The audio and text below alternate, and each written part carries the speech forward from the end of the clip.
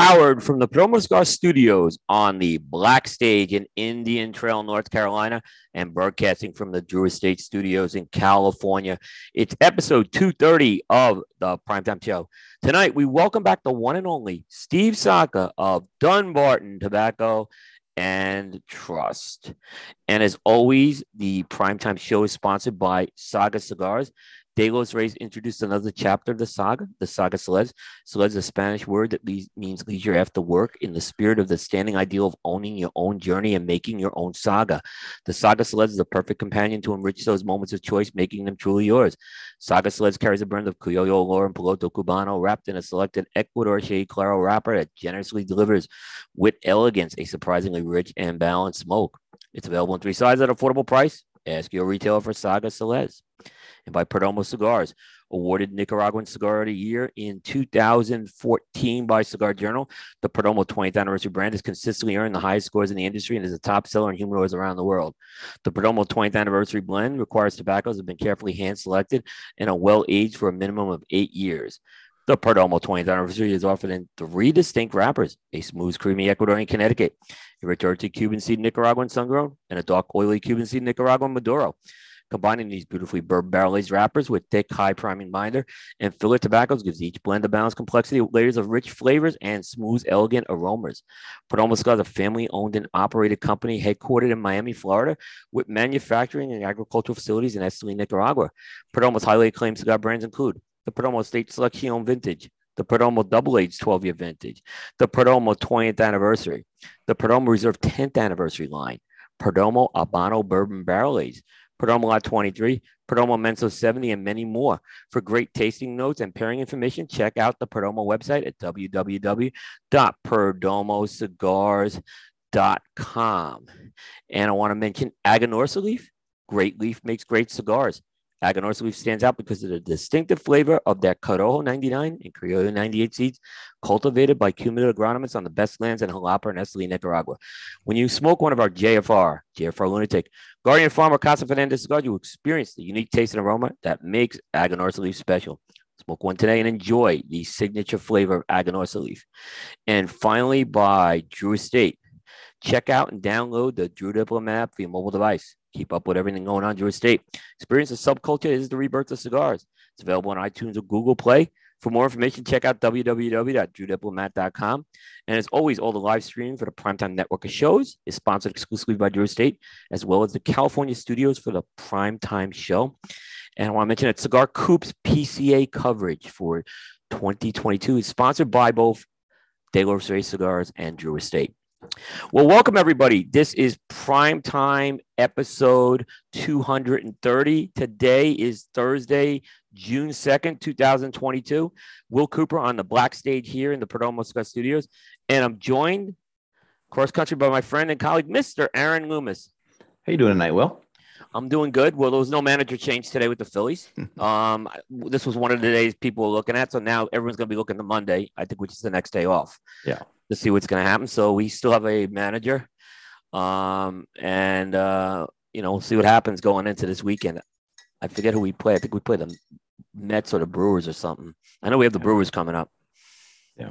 But, but it's been a long baseball week. The only bad thing is when I drove back from Florida, I don't know if I told you this, I had a really dangerous condition. I didn't realize on the car. My brake caliper is like shot, and the car was like shimmying, and I didn't really think much of it. And I went in for my normal thing, and they said, like, you can't drive this car. Like how far did you drive this car back? And I said like 600 miles, and they're like they're saying I was pretty lucky, because that thing, the wheel could have popped right off. They said. Wow. Yeah. Right. So I have a loaner car right now, but I may not see my car for a couple of weeks. They say because the parts on order. I see. Yeah. So otherwise pretty good. Can't complain. Good. So hey, why don't we just get right into it? We have our special guest here. Everybody knows him. He is the founder of Dunbarton Tobacco and Trust. He's the one and only Mr. Steve Saka. Steve, welcome back to Primetime. Hey guys, how you doing? Doing good. Good. Special isn't. You always say they're your special guest, but you have like 4 a week, don't you? So special for this show. for Well, for this week. show. Who was the last special guest? What was on the last program? Who was the last special guest? Was Luciano. Okay, was that your last? Was that your last show? Was Luciano? What the last show I had a guest on? Okay, and then Yep. who's your next special guest on the next show? Scott Pierce. Okay, so yeah, getting all They the are head special. hitters, man. Yeah, I mean, we're trying. I'm you the know, lettuce in between the two, man. I'm the roughage. The crunch factor. the crunch. No, you know, the big burger. It's like the big burger there. You I know. wasn't gonna say I was the meat. No, I'm not going there. I'm going for the meat between the buns nonsense. I'll leave those jokes to someone else. Right. Hey, before we kind of get into stuff, what is everyone lighting up tonight? I'm going to be lighting up the Stillwell Star, the Aromatic #1. Interesting choice for you. Yep. I have a clean palate today, so. I'm doing the famous 80th. The So Toro or the Robusto, Aaron? Toro. Yeah, I like the Toro better than the Robusto personally. This is my first time smoking either, so I won't know the okay. difference between the two. Thing is, so that cigar would be like what? At least 3 years old at this point, the Toro. Yeah. So, well, I'm smoking the Half Wheel #2 consensus cigar of the year, the Sin Compromiso Paladin de Saka. I had a feeling you were going to smoke that one tonight. Dude, you gotta. It's only appropriate. It's only appropriate. I actually like the cigar, so. You made history, though. You made history. You know, I don't. You know what it is? Look, I've never been shy about the fact that I mean, I don't like actively lobby, but I also do actively say, hey, give me your address and I'll send you samples, right? And I've always been very candid about that. And look, you guys know as well as I do, people are trying to jam samples down you all the time and ask you to review their cigar before the end of the year, hoping that you're going to like it and it ends up in your list and all that. And I don't do any of that. Well, you guys can vouch for me on that one. I send you cigars, I send you sheets with information, but I don't really dictate to you how to do it, when to do it, or even when you write reviews and I don't agree with them, I'll just write, hey, I don't agree with it, or there's this little error in the details that I'll correct. You know, look, it's not your job to know every little trinket and thing. You know what I mean? Yeah. So it's not like just a common error kind of stuff. But you know, for me, everyone has different criteria, and what really, if you really think about it, I probably hurt my chances at getting a #1 on the cigar because I picked up so much weight on it last year, and I'll probably pick up a little this year, but I don't think so. I think this year, I just think there's so many new releases that are coming out that I feel like Paladin de Saka is like already yesterday's news at least in the media mind. And the consumers are going to be a little blurred with it too. You know what I mean? I mean, I think looking 3 years into the future, I think Paladin de Saka is going to have long-term staying power. It's a really great blend. The price is going to obviously limit it to how many people are ever actually going to smoke it. So it's never going to have widespread, but it's like, you know, look, in my dreams, you kind of like it to be, and I'm not saying a one-to-one comparison, but I'd like for Sin Compromiso smokers to view it the way that Padron smokers view the 50th or the 80th. You know what I mean? Yeah. Right. Okay. I'm not trying to draw the Padron to Sin comparison, but I'm saying the Padron fan, the way they look at and have the respect for the hammer and the 50th and the 80th. I hope the Sin Compromiso smoker feels the same way about the Paladin and whatever else I might come up with in the future. So, but yeah, I think it's going to be a really crowded, interesting year. No, I think you know, the year is still going to play out, obviously, because we have a lot of releases that are going to be coming. A lot. You know, so most, I mean, maybe I'm just, it feels to me like it's more than I remember in recent times. Yeah. It's a lot. Yeah. And we're going to touch on that in the show for sure. But you made a point, you know, when you mentioned you sent the samples out, and I want to, like, in full disclosure, you kind of surveyed a bunch of us saying, hey, are you guys going to get these reviews done in 2021? And I know Aaron and I answered back, hey, we're not going to get to them until 2022 because Right. we're late in the year. But you still sent them to us anyway. I didn't badge Yeah. you, so you got to get No, it done. and it wasn't. But you It still was sent more us- just kind of a curiosity question. Because Yeah. the problem for me this year was normally I try to get the samples out in September, Yeah. early October. I was late getting the samples out this year, was part of the problem. I hope to be more proactive this year and have them, out in the mail. I hope to have them gone by early October would be ideal. Maybe I could do it earlier because this year I don't have a lot of fresh and new. So everything that I think this year I should be able to probably even do it earlier. But look, again, you want to talk about playing the game. You do it too soon and things get forgotten. Yep. There's always recency bias. Look, we're all human, right? So the last craft beer I had is the best craft beer I ever had, right? Yeah. And maybe not, but maybe the last great craft beer I had is the one. Because during the year you had 4 or 5 others that were great, but you had that one in February, you had that one in March, and that one in May. But hey, the one I had in October is the one that's the freshest in my mind. And so, part of it is you don't want to be too soon either, because that can work against you. Real reviewers have a system that eliminates that. So I'll just say that. Yeah, so look, I don't know what your guys' system is. I know the way Half Wheel does it. I think they do anything that gets over a certain score during the year. 91. Yeah. A 91. Yeah. They then all 3 have to go back and smoke it. And then they kind of arm wrangle it out as to what's going to get the position. I know that's their methodology for doing it. I think CA, I'm not relevant in that conversation because they don't rank my cigars. But I think they also have if it scores a certain amount, it then kind of goes to a panel at some point during the year. Same 91. And then fight it out, as to what they're going to rank where. I mean, how do you guys do it? I mean, I know, Coop, you have a September cutoff. I know that. It's actually anything released before the trade show is the cutoff, right? But it can be reviewed up until the end of October. All right. So therefore, this year for you, Mi Querida Black won't be eligible. But is it eligible because it was JR 50th last year with a secondary band? It depends on the size. It depends on identical size. It's 7.25 by 54. Yeah. So Mi Querida Black's coming out this year. Yeah, we're gonna make it available. Well, look, Mi Querida Black was always destined to be a 2023 release. I had tobacco ready to go. I just didn't have time to make a custom blend for JR's 50th. So I ended up basically using the black blend that I was already done with the initial test crop with. And I used that kind of as here's the 50th anniversary. And I made it in a size that was JR relevant as far as my experience was with them, that 7.25 by 54. And I had enough and I was obligated to do 500 boxes.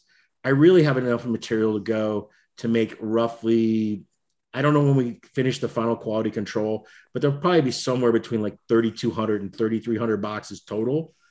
And so I'm making them to offer to retailers at this year's trade show, which is good for me because if I held on to that tobacco until all the rest of tobacco was ready in 2023, it would make it hard for the cigar to be right. You know what I mean?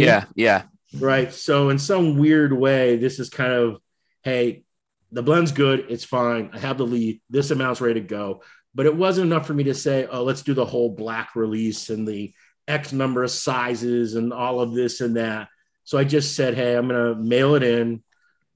I know this size is done. I know this one's perfect in my perspective, the way I wanted it to be. So let's just make this. It uses a tobacco that's ready to go. And it gives me something to offer retailers at the trade show because unlike most companies, I really shot my wad last year and I don't really have space to make anything else. And the other thing too is, and dude, I've been on a tear. I mean, how much can I make for God's sake? No, it's true. It's really, I think sometimes people don't think about it, but it's me. Yep. You know what I mean? It's not like some big operation behind me with, there's dozens of people that are involved, but all the direction comes from me. And it gets a little challenging. Is it going to be called Mi Querida Black? Because technically the JR release wasn't called that. No, the JR release was called something like the EM Maduro, but It was, yeah, but it but it didn't have had the the Mickey Mickey Rita black band on it because I had those bands printed. right, but the box didn't. The box had Dunbarton Tobacco and Trust, the Right. EM, yeah. And actually, I don't even know that this is, you know what? I don't even know the name of the brand. Hold on a second. Let me look at what the silk screen on the box actually says, because you got to remember, I have nicknames for everything, right? So I've been calling it Mickey Rita Black, but I think this first one, I think it's coming out as just, where is this? Would help if I looked in the right place on my computer. Jeez, come on, Saka. Yeah. Learn how to use the damn thing. Yeah, they said, like, I have the press release in front of me from JR. It said Dunbarton Tobacco and Trust limited edition EM Maduro. Right. And that stood for Ed McVeigh because that was his favorite size. Right. All right. So let's take a look at this. So what does the box actually say? So on this year's box, it doesn't even say Mickey Rita Black again. This one size, I renamed it Saka Khan. It just says Mickey Rita. The Vitola is named Saka Khan. And it just says limited production, 10, 7 and a quarter by 54 Pareos. But it's got the Mickey Rita Black band on it. Right. I mean, the reality is, it's not like we named Tricky Traka Mickey Rita Red, and it's right. not like we call, the original. We never called it blue, but I think a lot of people have just kind of gotten in the habit, right, of it's blue, red, and this will be black, because it's just easier. It gets too confusing, and particularly in the case where they aren't wrapper changes either. You know what I mean? Yeah, I mean, it's different. It's different cuts of the broadleaf animal. I mean, but ultimately it's all broadleaf at this point. Right. So it makes it even a little bit more confusing when you really think about it. That's what my job is, to make things confusing. Yeah, I'm doing a good job. Nah.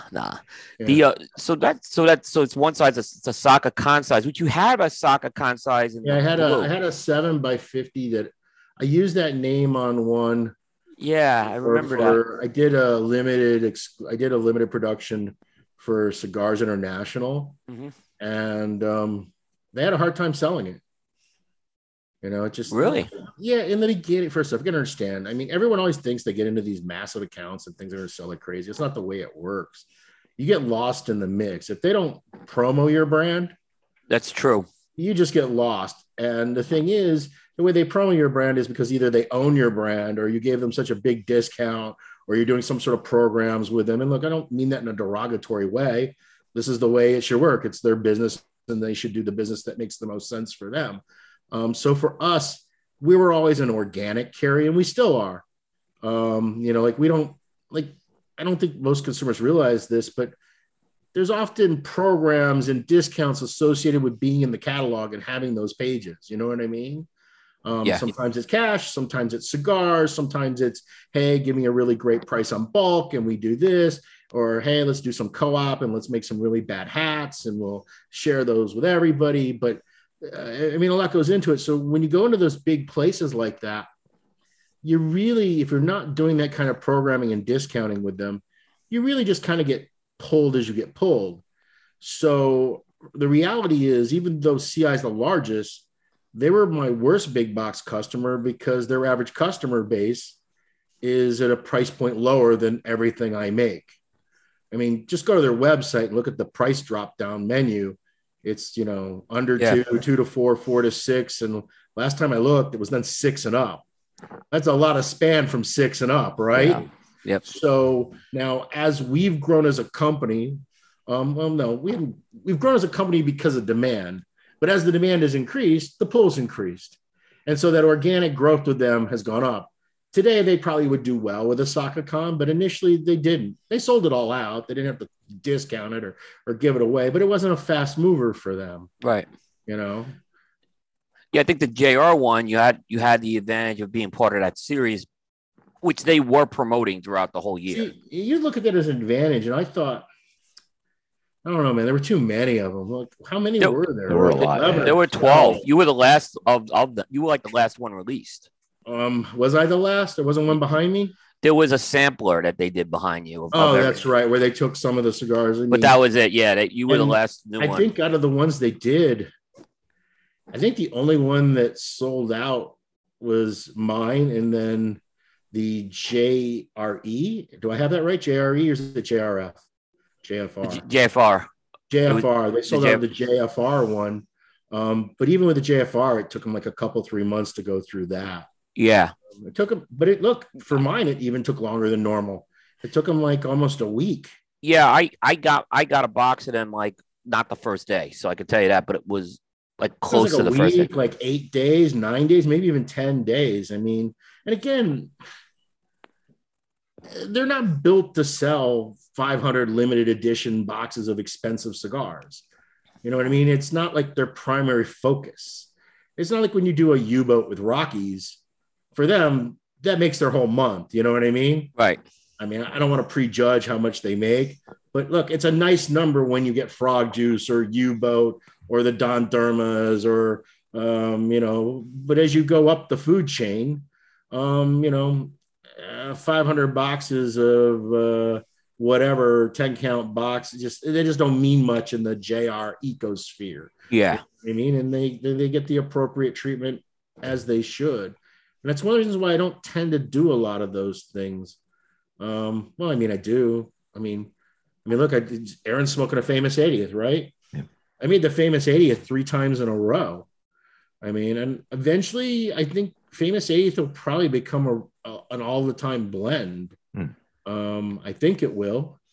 I mean, but you always have to ask this question: is it sell out so well because the cigar is so good, or does it sell out so well because it sold out so well the time before, and then people are like, oh, I don't want to miss it. You know what I mean? When you take something and you make it into a full, all the time available brand, is not the same as when you put it out. Now, I will say the fact that it's sold out 3 times in a row, it kind of shows that it might have the potential. Same way as like Red Meat Lovers shows that it has the potential. Yeah. You know what I mean? But Red Meat Lovers is going national, right? I mean, that was I don't know that. Look, I'm working on a bunch of different blends, the different sizes, right? Adjustments and tweaks. I know that Abe would like to take it national. What I don't know is going to work is the math on it. Because you got to understand, the product was originally designed just to be sold through a single retailer. It wasn't designed to be distributed. And like when you have to distribute things, there's a lot of other costs involved than when you just have to sell it to one person who's the direct retailer that makes the entire retail bite on it. You know what I mean? Yeah.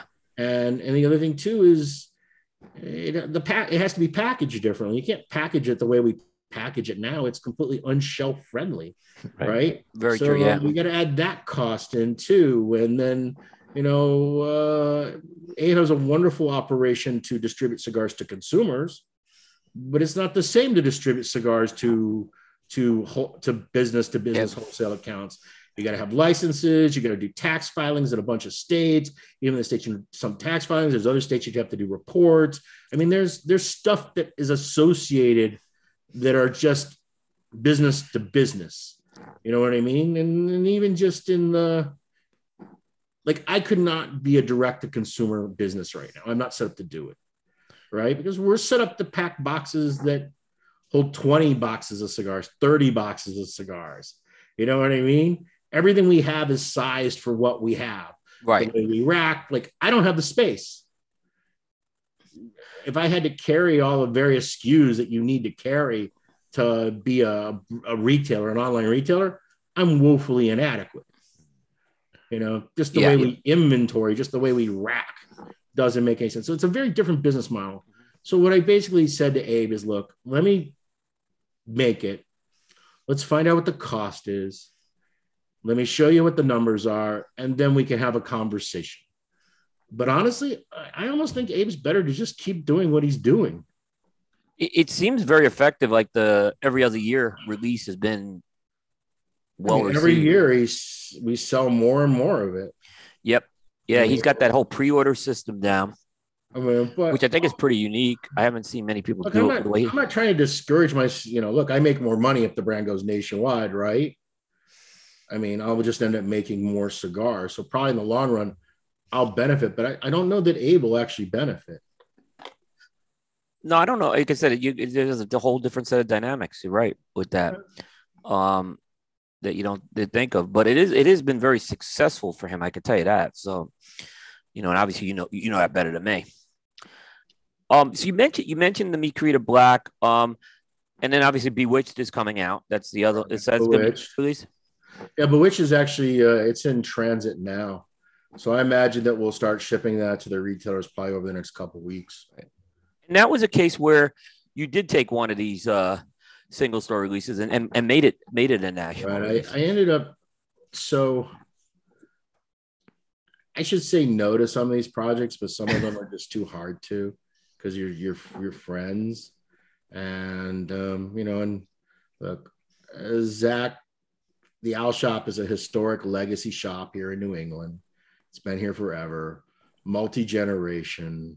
It's under barrage between terrible parking and terrible regulations and terrible taxes in the state of Massachusetts.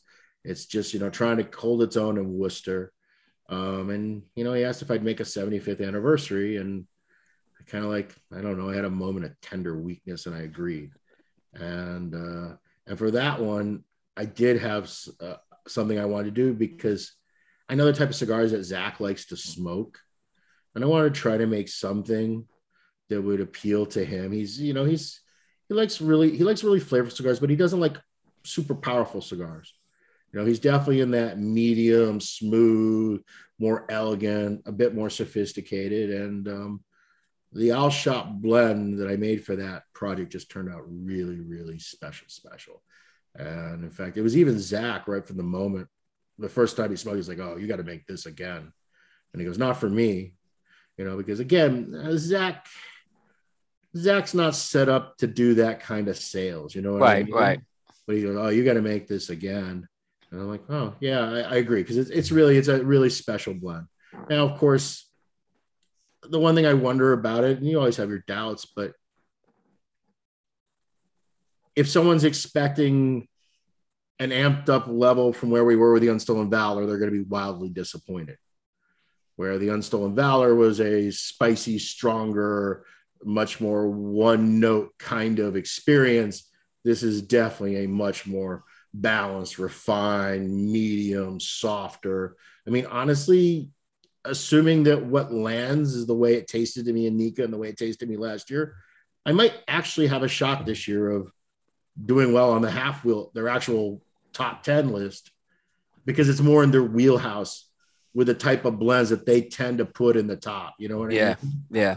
I mean, I think I've had a couple things up there land up high. I know Brûlé Blue did. I mean, I know I always do well in the consensus, but I'm just talking about their direct one. I think 448 is going to do well. I think 448 is going to do. A lot of us really like that. I think they did. 448 is really great, but man, that's a pretty oomphy little cigar. So I have a hard time believing. I mean, I think it'll do well, but I have a hard time believing it's in the running for the top 5 of the half wheel guys. Because I think knowing what Charlie tends to like and what Brooke tends to like, what Patrick tends to like, I think I'm going to have one advocate that might be fighting hard for it. But I think the other two are going to be like, yeah, it's really good, but. Right. Look, that's the way all of these things work. I mean, I've never been shy about saying they're biased opinions. And they should be biased. That's the whole point of review. Yeah. Yep. Reviews are inherently biased. You're getting the opinion, the perspective of the person that's doing the rating, the tasting, the scoring, the notes. That's what you're getting. And that's what the consumer ultimately wants too, because they're reading it because they want to see what your opinion is on it. That's true. That's true. That's absolutely. What else? So we got the Bewitched. We got the Saka Khan. Something else will ship this month is finally I'll deliver the Barbara Amarias to my friends at Small Batch. Thank God for that. That project's been going on way, way too long. And that's the cigars were not supposed to have as much age on them as they do. They just totally fucked the duck on it. At first, they didn't think they made them, and it turned out they did make them, and they were in the back of this and blah, blah, blah. So it's kind of like I don't want to steal someone's terminology, lost and found, but it was something that was supposed to be made and then wasn't made, and then was scheduled to be made. And then when it was scheduled to be made, they realized they did make it. And I'm like, I don't know what to say except welcome to 2021 as it was. So I ended up with a cigar that was intended to be a lot stronger, and was that now has a year of age roughly on it. This could be interpreted as a good thing. This could be interpreted as a bad thing. Cigars are really good, but it is what it is. There was something else. What else am I doing this year? Oh, I got a Holiday Stillwell. Ah, Yeah, because look, in the pipe market, traditionally, pipe carvers make holiday pipes that they sell. Typically, sometimes during like the last quarter of the year, October, maybe November, and then the pipe tobacco people almost always make an annual pipe tobacco blend that they release. So I'm just right from the beginning when I started the brand, I said, hey, I'm going to follow that trend too. Once a year, I'll make a custom Stillwell that'll be for the holiday release. And look, if it's really liked, I'll name it and stick it in a box somewhere down the road and get rid of one of the other four, whichever the ones that's the slowest. I mean, that's what I mean. I don't have any massive plans beyond. There's a holiday one, and the holiday one this year is another aromatic, but it's not sweetened on the tip. So it's no sweet tip on this one. And honestly, I think it's a lot better than the one you're smoking now. I like this aromatic for the holiday release more than the one you're smoking. That's good. I don't know if I like the sweet tip on this. I almost would have rather had this, I think, without the sweet tip. But that's one of the reasons why for the holiday I decided to go there. Yeah. But look, conventional wisdom is the person that likes the aromatic pipe tobaccos tend to like things that are sweet. Yeah. That's the conventional wisdom. Yeah. Right. So it just kind of makes sense to me. But yeah, I mean, I like this one more. And I made it in both versions, a sweet tip version and a non-sweet tip version. And I made a half sweet tip version. I made a double sweet tip version. And in the end, I was kind of like either the half sweet or the no sweet. And I'm like, you know what? Let's just go no sweet on it. That way I don't even have to have that conversation. But look, it still tastes sweet because it's aromatic pipe tobacco in the filler. Right. So, I mean, there's still an inherent sweetness, but it isn't directly on the lips the way it is on the aromatic number one. Yeah, this one's definitely on the lip. I definitely am getting it there. But I don't even think it's sweet enough. If you ask, in hindsight. Yeah, it's really mellow. I mean, because when you compare it to like Javas or Tabacco Specials or some of the CAO stuff or like a Cuba. I mean, I know these are different kind of genres of cigars, but those are all really, really sweet. You know what I mean? It's really heavy sweet. Whereas I think this is kind of like, I mean, I don't think the tip on aromatic number one is even as sweet as it is on like a Baccarat. It's not overly sweet. I think a Baccarat is even sweeter. I would agree. I would definitely agree with you on that. So let's kind of talk Stillwell Star. We're like 11 months since it was announced. I mean, it's probably about 7-8 months since it's been released. We started shipping them like November. Right. The end of October, November, somewhere right around there. Mm-hmm. I'll tell you the thing that's really interesting about Stillwell. A couple things. I have accounts that aren't doing well with it, and I have accounts that are doing fabulously well with it. That's really peculiar to me. Now, is there any reason or pattern you've seen for that? I don't know. I mean, I think part of it just has to do with who their customer base is. I think it has to do with how the retailer represents it. I mean, it's hard to think that, people are people, right? It's hard to think that this store 6 miles away from that store, one can be doing great with it. Another one is totally sucking with it. You know what I mean? But the other thing that I've already noticed is I'm meeting a lot of people who initially smoked some of them and didn't like them and are now coming back saying, I re-smoked them again and I'm starting to change my mind that this one is actually starting to appeal to me where it didn't appeal to me before. And I even had that happen in my office. I was commenting on this yesterday in the office and both Yvonne and Cindy piped up and said, yeah, that's how we feel about it. We didn't like it very much at all, but now we find ourselves smoking it on a much more regular basis. So I find that rather odd. The other thing that's really odd is I would think this far in, I would start to see some separation between the four front marks, the four, not just front marks, but the four different blends. Right. And so far, we've sold about 8,000 boxes of each across the country. So that's what, 32,000 boxes roughly. Right. We are within 100 boxes of the four in sales volume. I mean, it's like almost dead even if you think about that. Now, to certain stores, it's more of these two, and to other stores, it's more of this one. Okay. But in the end, we're still exactly at basically the same numbers we were coming out of writing the initial orders at the trade show. I hadn't seen any, overview of one pulling away from the other. And I really thought, Coop, that the one you're smoking would have been the pull away one. And then I thought maybe the Navy would be the pull away one. And that may still ultimately be the case, but I'm not yet seeing that in my gross numbers. Right. But individual retailers are seeing it in their individual shops. It's just they're all having different experiences. Right. So it's a really, look, it's a weird project. It's weird blends. It's totally different. I think it's going to take a while to wrap their heads around it. And I think there's an audience for it, but I think it's going to need a little time to percolate and see what ultimately happens. It's not like any of these, it's not like acid became the number one selling brand in America overnight. You know what I mean? Yeah. It was pretty much the bastard redheaded stepchild for many, many years. And look, in some people's view, it still is, right? But the sales volume speaks differently than that over the years, right? Yeah. It found its audience that really, really loves it. Yeah. And I don't know that that'll happen with Stillwell, probably not because of the price. Again, the price sets up a certain barrier. But I don't actually know where the brand is heading yet, to be honest with you. It's interesting, Steve, because from a review standpoint, these have been the toughest cigars I've been reviewing because they're so different. And I'm not changing the way I'm reviewing them, but these cigars are just different, is what I'm just saying. And I've been just kind of going through my time, and it's the same thing I keep saying. I don't good or bad. They're just different, right? They're different. Yeah, they're different. I mean, I didn't like the aromatic. They're unique experiences. Yeah. There's some issues that they don't all burn as evenly as I would like. The pipe tobacco really fights me.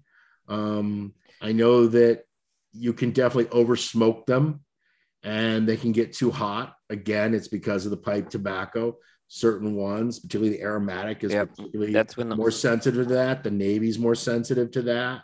I know that the Bayou is a really hard thing for someone to put their finger on as to what makes this cigar different. What am I tasting that makes it unique?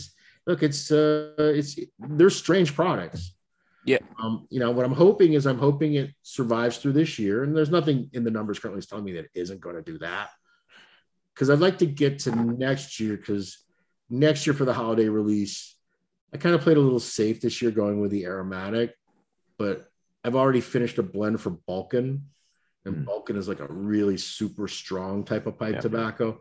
And I'd like to get that one, and I'd like to have a chance of introducing that, because I think that might bring on some more of the hardcore traditional guys to the concept, if they had the chance to experience a Balkan style pipe blend. Interesting. The aromatic was the one I really had the toughest time at first, but I don't know. I'm smoking it more is what I'm finding. I actually picked some more of these up in Florida. Really? Yeah. Because like I said, it's because I do like aromatic pipe tobacco, but at first the cigar wasn't hitting me, but now I'm kind of, I don't know what it is. I've just, I've had to just kind of change my mindset. That's all I can tell you with it. Let me say this. I smoked the blends for like a year and a half before everybody else did. Right. Some variation. Dude, it's taken me like 2 years to get to the point that I like Bayou the best. I mean, it's like, okay, I'm not alone with that. I'm not alone with that one, because that's the one I was struggling with the most. Bouncing back and forth. It's like, do I like the English? Do I like the Navy? I knew it wasn't the aromatic for me. So the aromatic was always for me, right? The less favor of my children. Okay. But that also kind of goes with the way I smoke pipe tobacco. I mean, for every 30 bowls of pipe tobacco I smoke, maybe one is an aromatic. And even when it's an aromatic, it's kind of a cut aromatic where I'll take one of my favorite aromatic blends and I'll 50-50 it into something else. You know what I mean? Yeah.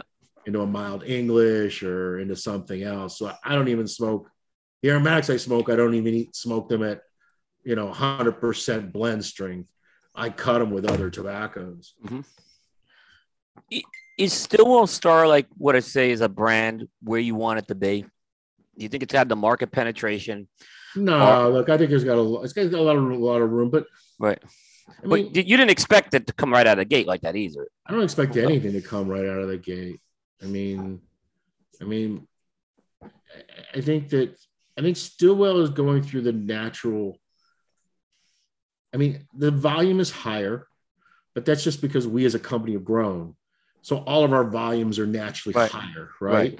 But it's going through that normal cycle of it sells incredibly well out of the gate, and it sells really well for those first couple turns because the replacements, and then it's slowed down and it's slow, but it's steady. And then the question is now kind of what happens from here. And that's been the trend for every brand that I've released with the exception of one. The only brand that I have released that has shown, I have never, ever hit a peak on Brulee. Since the moment we launched Brulee, there's never been a point that the sales have ever paused. Right. The numbers have, started to dip a little bit to then rebound. That's what's happened with everything else. Regular Sober Mesa, Mikke Rita, Paladin de Sac, all Sin Comfort Me's. Look, and they all sell more than they originally sold, but they kind of do this, then they do this, and they do that. Right. Brulee is the only one that's just still doing this.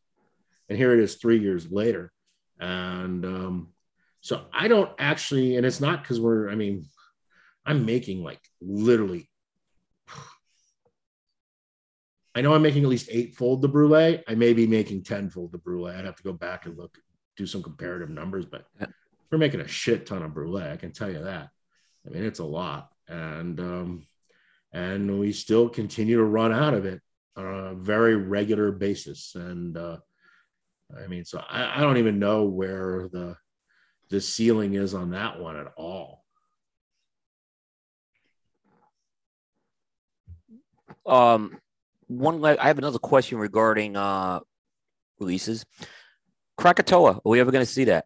Yeah, you're probably going to look. I kind of like Krakatoa has been very frustrating to me. I've been trying to make it for 3 years. And the problem is I keep making these really strong blends, and look, it's called Krakatoa. There's a problem. You should never come up with a name before you come up with the blend first. Just the stupidest idea ever. But the concept was I wanted to make a really strong one because there's nothing. Look, Unstolen Valor is strong, but I wanted to make a really super strong cigar. Right. And it was just, I would get to the point where, okay, it's super strong, but it's just like no redeeming value whatsoever. It's just punishing the smoke.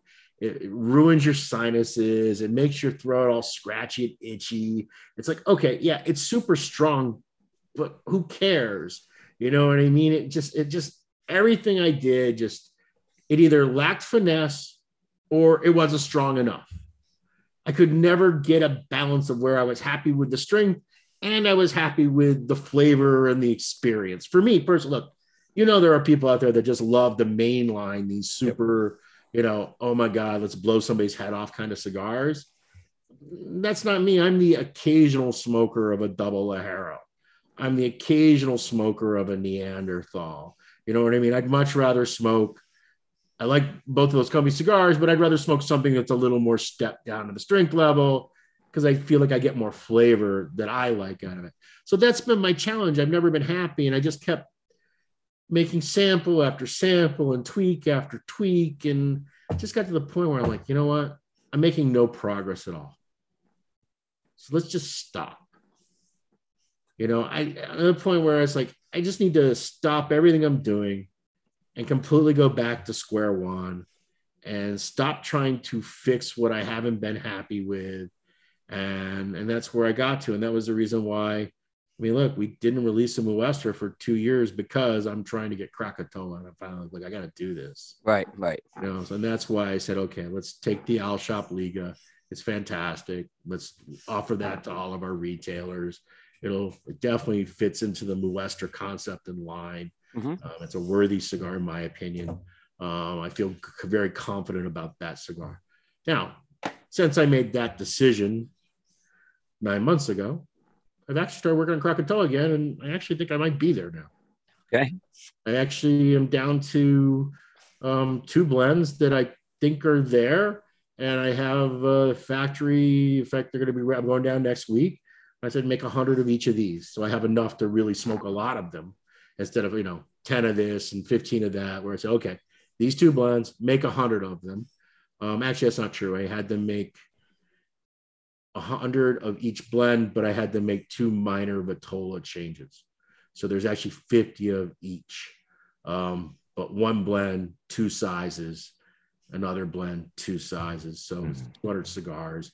And it'll give me a chance to really spend some time with it. Luckily, I have all the way until, because of Bewitched, I now have at least a whole year, right? Yep. And the other thing, too, is I sure would like to get back on my, this is just totally selfish business reasons, but I'd like to get back on my spring release schedule for Moesta de Saka. Because look, springs are brutal in our business. Winters are long. Wholesale sales typically we can't count the COVID bubble years. They're really weird years. Right. Okay. But I mean, traditionally, March is a really good time as a manufacturer. That it's one of the reasons why retailers give such crazy manufacturers give crazy discounts at TAA because they're just desperate for the cash. Yeah. Right. They're coming out of December, January, February. They just need the cash. They're like, okay, let me pull my pants down because I need the money. Thank you very much. And it's a very good symbiotic relationship between those TAA retailers and the people that participate in the show. So for me, Moesta de Saka gave me a nice, easy cash infusion in the month of March when you really need the money. And I'm able to do it without having to take my pants down. I can sell it for the value that the cigar is. Right. Not the same volume that the big guys sell at TA by any stretch of the imagination, but I don't need as much to eat either. You know what I mean? So I'd love to be able to launch this Bewitched, say these 2, figure out this Krakatoa works, and be able to put it into production like literally like July or August. You know what I mean? That would be good for me so that I could actually ship the cigar in March. That would just tickle me pink to get back on schedule. Oh yeah, that would be good for you. I mean, like I said, the pandemic kind of, and I think you had a little bit of an advantage though, because you had late year releases last year. Did that help you out at all in the spring because of the late year releases, like the late year shipping, I should say? Look, I don't know what everyone else is doing, but we've had a crazy good year so far. We were like 38% year to date, but I'm already noticing things starting to soften a bit. I mean, we're definitely through the COVID bubble. Things are definitely softening. I think that there's already a glut on our side as manufacturers. Not for everybody. Individual companies have individual experiences, but as a general rule of thumb, look, what were the import numbers last year? 465. Was that the number that got reported? 465 million, or was it 455? It was like a crazy number. Right. It was a crazy number. Look, I just don't believe in my heart that Americans are smoking 465 million handmade cigars a year. No. I mean, I believe the number went up. I believe the number's growing. But look, we've been pretty much 315 to 335 as an import number pretty consistently for the last 20 years, except for the 1 year, 2009, after the housing bubble collapsed and went down to like 276 or something like that. But then it bounced back. So I think legitimately maybe 352 million, 355 million. So I think that there's going to be a glut of product. And I think that, I don't know how much either of you guys talk to retailers, but I mean, a lot of manufacturers are starting to give some pretty steep discounts to try to move some goods. I mean, the day of the deal is back alive again. Well, actually, Aaron, I'm going to pivot to this part of the discussion that we're going to do. Is that all right? Yep. Okay. So yeah, I want to kind of pivot into some of the pricing stuff right now that's going on.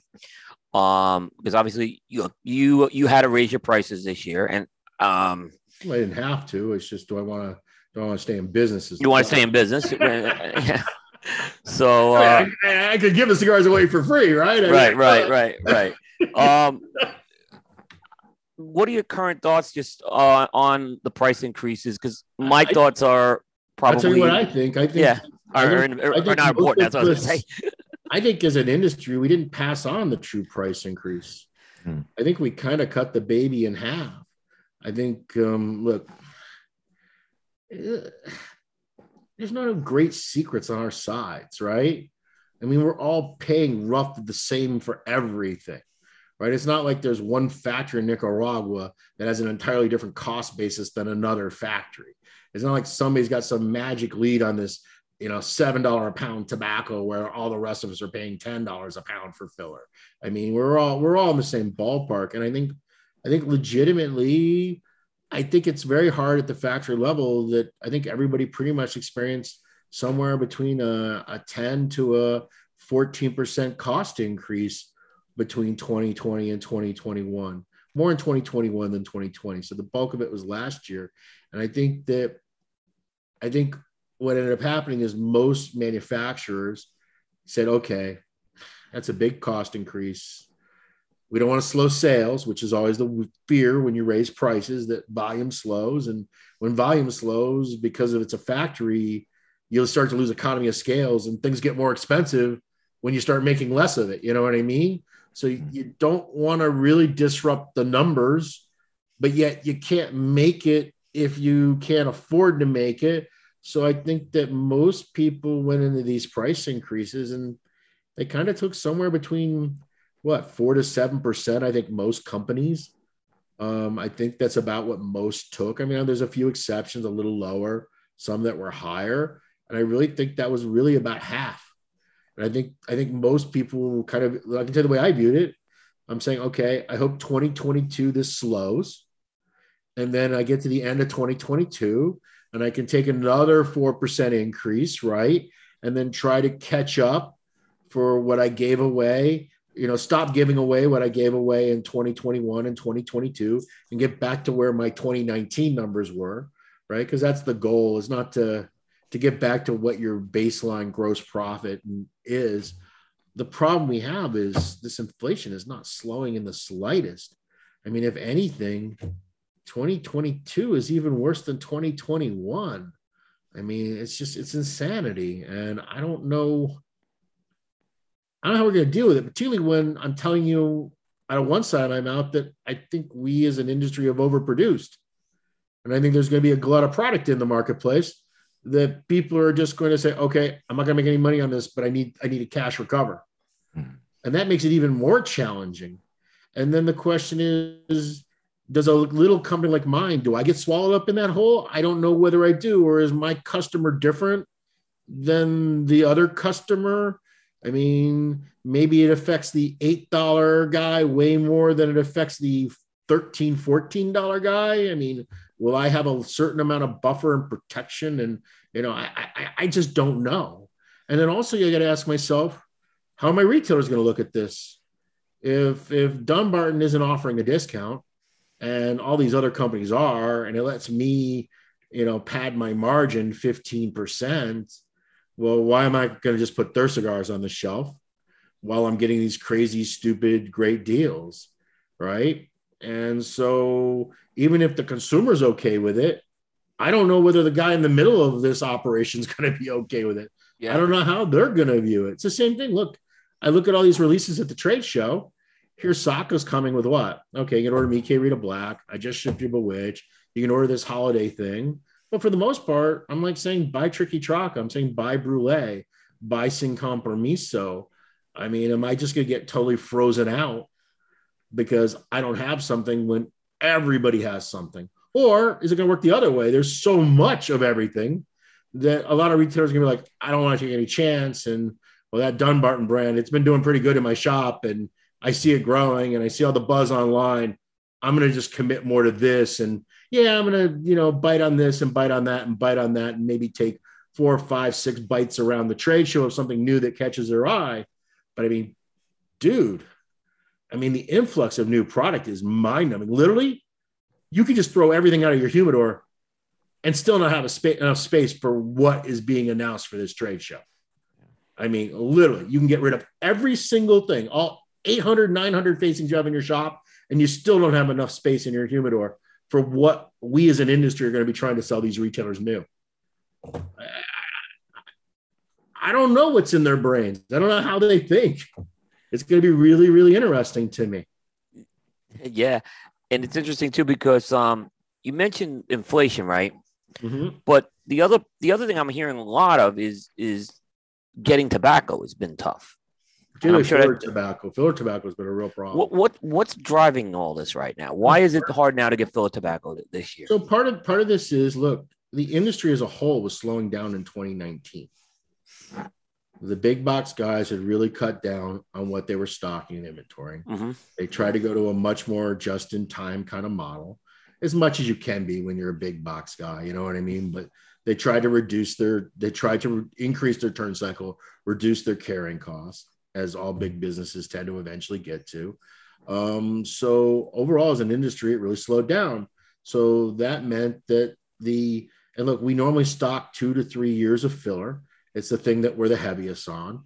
We're always trying to scramble for wrapper. Filler is almost always relatively available, okay, to a degree. And but with the slowdown in 2019, it kind of basically like really undercut the farming in 2020, end of 2019, 2020. So we had like one of the smallest crops ever. And you got to understand, a lot of these tobacco guys, they don't want to grow filler. They want to grow wrapper. They want to grow, because that's where the money is. Right. If they didn't have to grow filler, they would be happy to never grow filler. The problem is you can't sell wrapper if there's no filler. So they kind of do the filler operations because you have to do the filler operations, and you don't make a lot of money on it. But, this is how you can sell the expensive wrapper. You got to have the filler.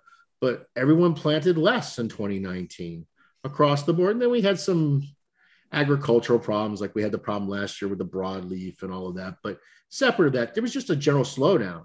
And then, everything came to a screeching halt when the whole zombie apocalypse got announced with COVID. Nobody knew what was going on in March of 2020, April. Everybody's numbers hit, they were just tanking left and right. And then we got to the end of April of that year, and I think we all felt like we got shot out of a cannon. So now all of a sudden, everybody's got to make a ton of cigars. And everybody just started burning through all their filler inventory, right? And then when the 2019-2020 season crop was ready, it was much smaller. But yet we're in this cycle where everyone's needing to produce so many damn cigars that everyone chewed through it. And again, the decisions that were made for the 2020 to 2021 crop, we weren't really, there wasn't like that much incentive to grow a lot of filler even then.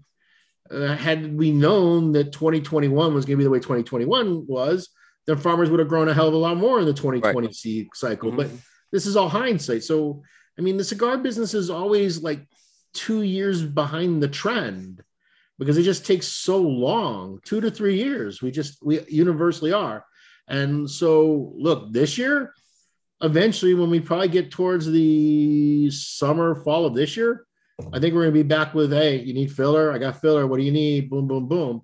But for this last 12 months, we've all been scrambling. I've been like begging for 25 bales of this and 25 bales of that, stuff that'd be normally like, yeah, can I pull out 20? Oh yeah. What do you need? I got 300 bales over here. Go pick out what you need. Boom, boom, boom. Negotiate a price, and then going, no. Now it's like, hey, I don't have it. I have this shit over here. It's now $11 a pound. If you want to look at it, look at it. If you don't want to look at it, I don't care, because this other guy over here is going to buy it. And that's just been the way it's been. And it's proven to be a real challenge. And I think, luckily, even though we've been growing, we're still small. It's let us be much more consistent. But I think anyone that smokes a lot of the larger scale brands, there's been a definite delta in quality. You know what I mean? There just has. I mean, I imagine you guys see it. You smoke cigars Yeah. to review. Do you see this general kind of like, it just feels to me smoking everything, even with my own products, I've had more quality control issues over the last year than I ever had before.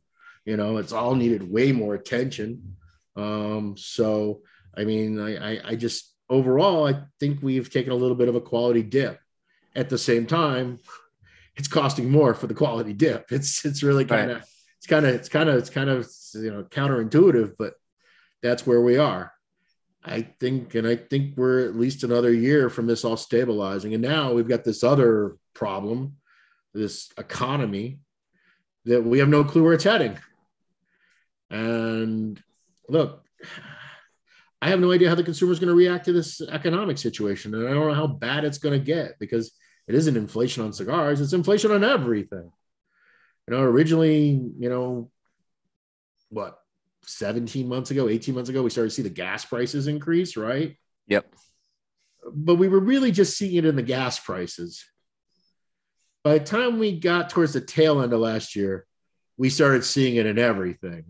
And now, I mean, we all see it in literally, I mean, everything. There's just nothing, you know, that isn't costing all of us more. Right. And at the same time, for those of out there that are lucky enough to have retirement accounts and 401ks, it's painful to open that envelope at the end of the month.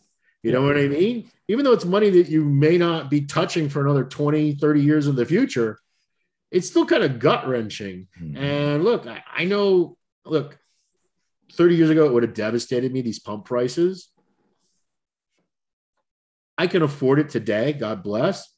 But I ran the pump the other day in Jersey and I put $187 in my truck. Yeah. I mean, there's just no way you can't it just freezes you. You're like, what's going on here? You know what I mean? This is a mind-numbing number. You know, it's so, and the problem is you're being told that it's going to go another $150 higher before the end of summer. So that means I'm going to be at $220 for. Now, you know, you can have the argument, hey, Saki, you shouldn't drive that big truck and yada, yada, yada. But the reality is that's the vehicle I have. And honestly, to replace the vehicle is like, I can't even replace the vehicle. I've been trying to replace the vehicle now for like, I've had a vehicle on order for almost 9 months now that I have yet to get delivered. You know what I mean? Steve, my poor son-in-law can't deliver cars he sells cars. He can't deliver cars to his customers. This is a problem he's having. And it's affecting his bottom line. It's unbelievable. Yeah. I mean, and that's the reason why I know everybody, you know, they look at a car dealership and say, well, these bastards, they're adding $15,000 over list. The problem is they used to be able to sell 60 cars off the lot every month, and now they can only sell 20, but their building didn't get any smaller. The number of employees they have aren't any smaller, and their you know, their insurance costs aren't any smaller. So they're now trying to make the same money with 20 vehicles that they used to be able to make with 60 vehicles. Yep. What they'd really love is they'd really love to have 60 vehicles to sell. That's what they'd really love to have. You know what I mean? And that's part of the problem. And it's just, I think everybody is, even if you personally, it isn't an economic challenge, it makes you take pause. Now, on a positive note, cigars tend to be a little bit recession proof. They tend to be the type of thing that a consumer goes, well, I can't afford to go on this vacation. I can't afford to put the pool in. I can't afford to do this. But damn it, I can afford to smoke a good cigar on a Friday and Saturday. Right? So even when the housing bubble collapsed, we went down, like I said, from 325 million units roughly a year to 275 to then bounce back. It wasn't like it was a decrease. It was a decrease of about 15%. Unit-wise. And even during that year, I mean, Drew Estate still grew because we were a growing company, right? So, and that could be the case with Dunbarton. This could be a contraction year, and yet Dunbarton may actually still grow in a contracting year just because of where we are in our company's pattern and life cycle. Right. But the reality is, I don't believe that the market's a 465 million handmade cigar a year market. I just don't believe it. I don't either. It doesn't make sense to me just looking at the historical record. Now, what I do see happening coming out of COVID is I think the guy who used to try to squeeze 2 or 3 cigars in a week, I think he liked smoking 2 to 3 cigars a day. He now won't have the money or the time to do it, but maybe he'll make it where, hey, most nights he tries to get one in at the end of the night. And then maybe on the weekend, he'll make it a priority to try to fit a couple cigars in on Saturday and a couple cigars in Sunday. So we might have overall greater sales than when we started in 2019 unit wise, which is kind of the way the boom happened. Look, we had the collapse of the boom, but coming out the other side of the boom, we had a whole new group of consumers that were regular cigar smokers that had made it part of their daily, if not daily, near daily experience in the way they treated cigars. And I think you're gonna see that. So I'm not all doom and gloom for the long term, but I think it's gonna be a tumultuous year. And it sure would help if inflation would just I think the problem is it just keeps increasing. Yep. It's like we're not peaked out. Yeah. Yeah. I mean, I think, and the thing is, and the energy cost, it's everything. That's the problem with energy is energy makes everything more expensive because everything requires energy. Everything requires, needs to be moved, needs to be shipped. Yep. Machines need to run, everything. So the energy cost is such a driving factor to just the overall world economy. And the more developed the nation you are, the bigger an impact it has, oddly enough, right? Yep. It is an effect. I don't even know, is Chad still a country? But I can't keep up with my African boundaries and the names. But I mean, I don't think it's affecting the third world countries as dramatically as some of the first world countries, Okay. Steve, what I'm going to do is I'm going to do a quick round of sponsor, and we're going to kind of continue on this path there. Okay. All right. So want to mention Tailored Smoke, located in the heart of downtown Charlotte's epicenter and now outside the Charlotte Motor Speedway in Concord, North Carolina. Tailored Smoke is your one-stop shop for a tailored smoking experience. And when I mentioned Jerry Tobacco, the authentic Corojo leaf is one of the most robust and flavorful tobacco leaves out there. During the golden age of cigars, Cuba was a leaf of choice to make some of the world's greatest cigars. Because it's one of the most challenging ones to cultivate, it fell out of favor by the 1990s. In the Jamastran Valley in Honduras, Julio Arroyo took on the challenge of growing Corojo from the original seeds. And in 2000, they successfully reintroduced authentic Corojo back to the market. With over 50 years experience in the tobacco business, from growing and curing tobacco to cigar production, the Jerry Tobacco Farm has been able to continue to deliver products to market with authentic Corojo. Now with Jerry Tobacco, Julio and San Justo bring their very own brand to market, each containing the authentic Corojo leaf. Aladino is available in 100% authentic Corojo Puro, San Andreas Maduro, Ecuadorian Connecticut Shade, Cameroon, or Habano wrapper, representing the golden age of cigars from 1947 to 1961. Now available at your local retailer. Be sure to ask for Jerry Tobacco, a legacy that is tasted in every drawer. I want to mention Corona Cigar Company. At Corona Cigar Company, they take pride in the fact that they are cigar fanatics just like you. That's why you'll find the best selection of the rarest and finest premium cigars available anywhere in the world. Plus, they have special limited edition cigars available exclusively to Corona Cigar Company from many famous international cigar makers, including Avo, LFD, Drew Estate, Perdomo, Gurkha, and Oliva. They have the best selection, the best customer service, and money-saving discount prices. But don't just take their word for it. Forbes Magazine selected Corona Cigar Company as best of the web. Corona Cigar was voted a top 5 cigar retailer on the internet by Smoke Magazine. Cigar Aficionado wrote, Corona Cigar Company, the largest, best stocked cigar shops in America. Place an order online at www.coronacigar.com or visit one of Corona's 4 Central Florida cigar superstores and cigar bars and see for yourself why Corona Cigar Company is the ultimate cigar experience. We're back with Steve Saka here on Primetime episode 210. And Steve, we were just talking about pricing. 230. Oh, What? Don't change yourself. 230. 230. What did I say? 210. I said 210, 230. Yeah. There you go. Thanks, Darren. Darren always keeps me honest. I don't know what we're talking about. The episode number. Oh, thank you. So we were just talking about the price increase stuff. And we kind of started touching on this topic a bit a couple of times. You mentioned there's a lot of stuff coming out at the trade show, but I've seen you every year. One thing I always see you put this up in the soccer question of the week. And it seems like I'm going to ask it again, probably about a week before the trade show. I'm always curious, what are people what has caught their eye? What have they seen be announced that, has intrigued them and they're interested in particularly trying? I'm always curious. I'm curious just because I'm a busybody, I'm like, maybe it's my cigar geek core. I mean, there's something that gets, like, I can tell you, I know that Nicholas is working on something new, a whole brand for this year. Now, maybe it's because of my relationship with Nick. Maybe it's because Nick really, no offense, Nick, I love you, but you haven't done jack shit in the last couple of years. You know what I mean? I think that, well, he hasn't. He hasn't done any major anything really, right? I think that's an honest statement. I think he would say the same. But he's been working on something for this year's, show, a whole new brand release is my understanding. And I don't think has he publicly announced it yet? No, he's kind of hinted it's coming. I know there's an LE he's got as well. He's got several things. It sounds like in the pipe this year. Yeah, I think he has a lot. So I'm interested. I'm not as interested in the LE stuff. Yeah, he tends to announce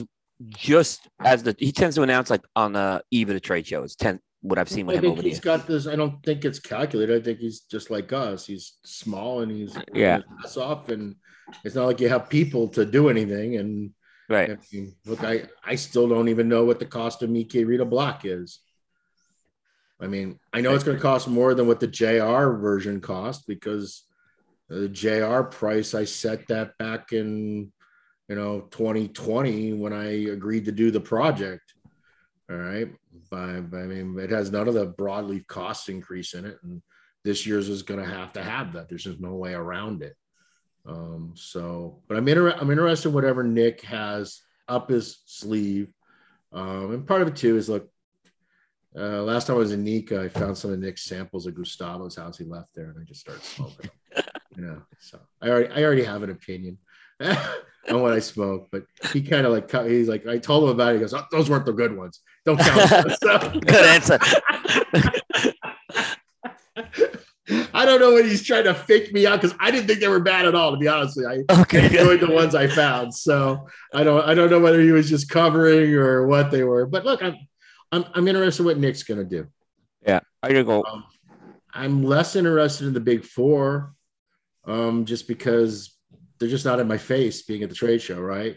Yeah. So I don't. But they're releasing a lot of stuff. The big, especially there's a lot of releases coming from those companies. Like General's had a release every week almost this year. Announced. I mean, that's how they've been at that type of trajectory. It's crazy. Yeah. I mean, it's a lot. Yeah. I'm interested in whatever Rick Rodriguez has doing, right? Mm-hmm. I mean, you got to be kind of interested in that. Yep. I wonder, is Michael Hertlots coming with something that, I mean, I haven't. Again, look, I've always say this. I'm in my own little personal hell. You know what I mean? You guys are way more in touch with what's coming down the pike. I just know I go to Half Wheel every couple of days, and I got to go 2 pages deep to see all the announcements that have just happened in the last couple of days. It's like every single time I go to the website, there's like 6 new things. And so it seems to me like, I mean, maybe it's just how you have this biased opinion, but it feels to me like every week there's been at least like 10 to 12 things, between your website, their website, all the various sites. I mean, it's a lot. Feels like a lot. It seems like it, and it seems like it comes in a big wave in late June. In particular, though, I know one thing you've commented on in regards to this is the amount of new companies, and this year it seems like there's more new companies than in previous years. New companies. And do you have any what is driving that? Do you have any clue what's driving that this year? And look, I've always been someone that you don't want to discourage people from following their dreams, right?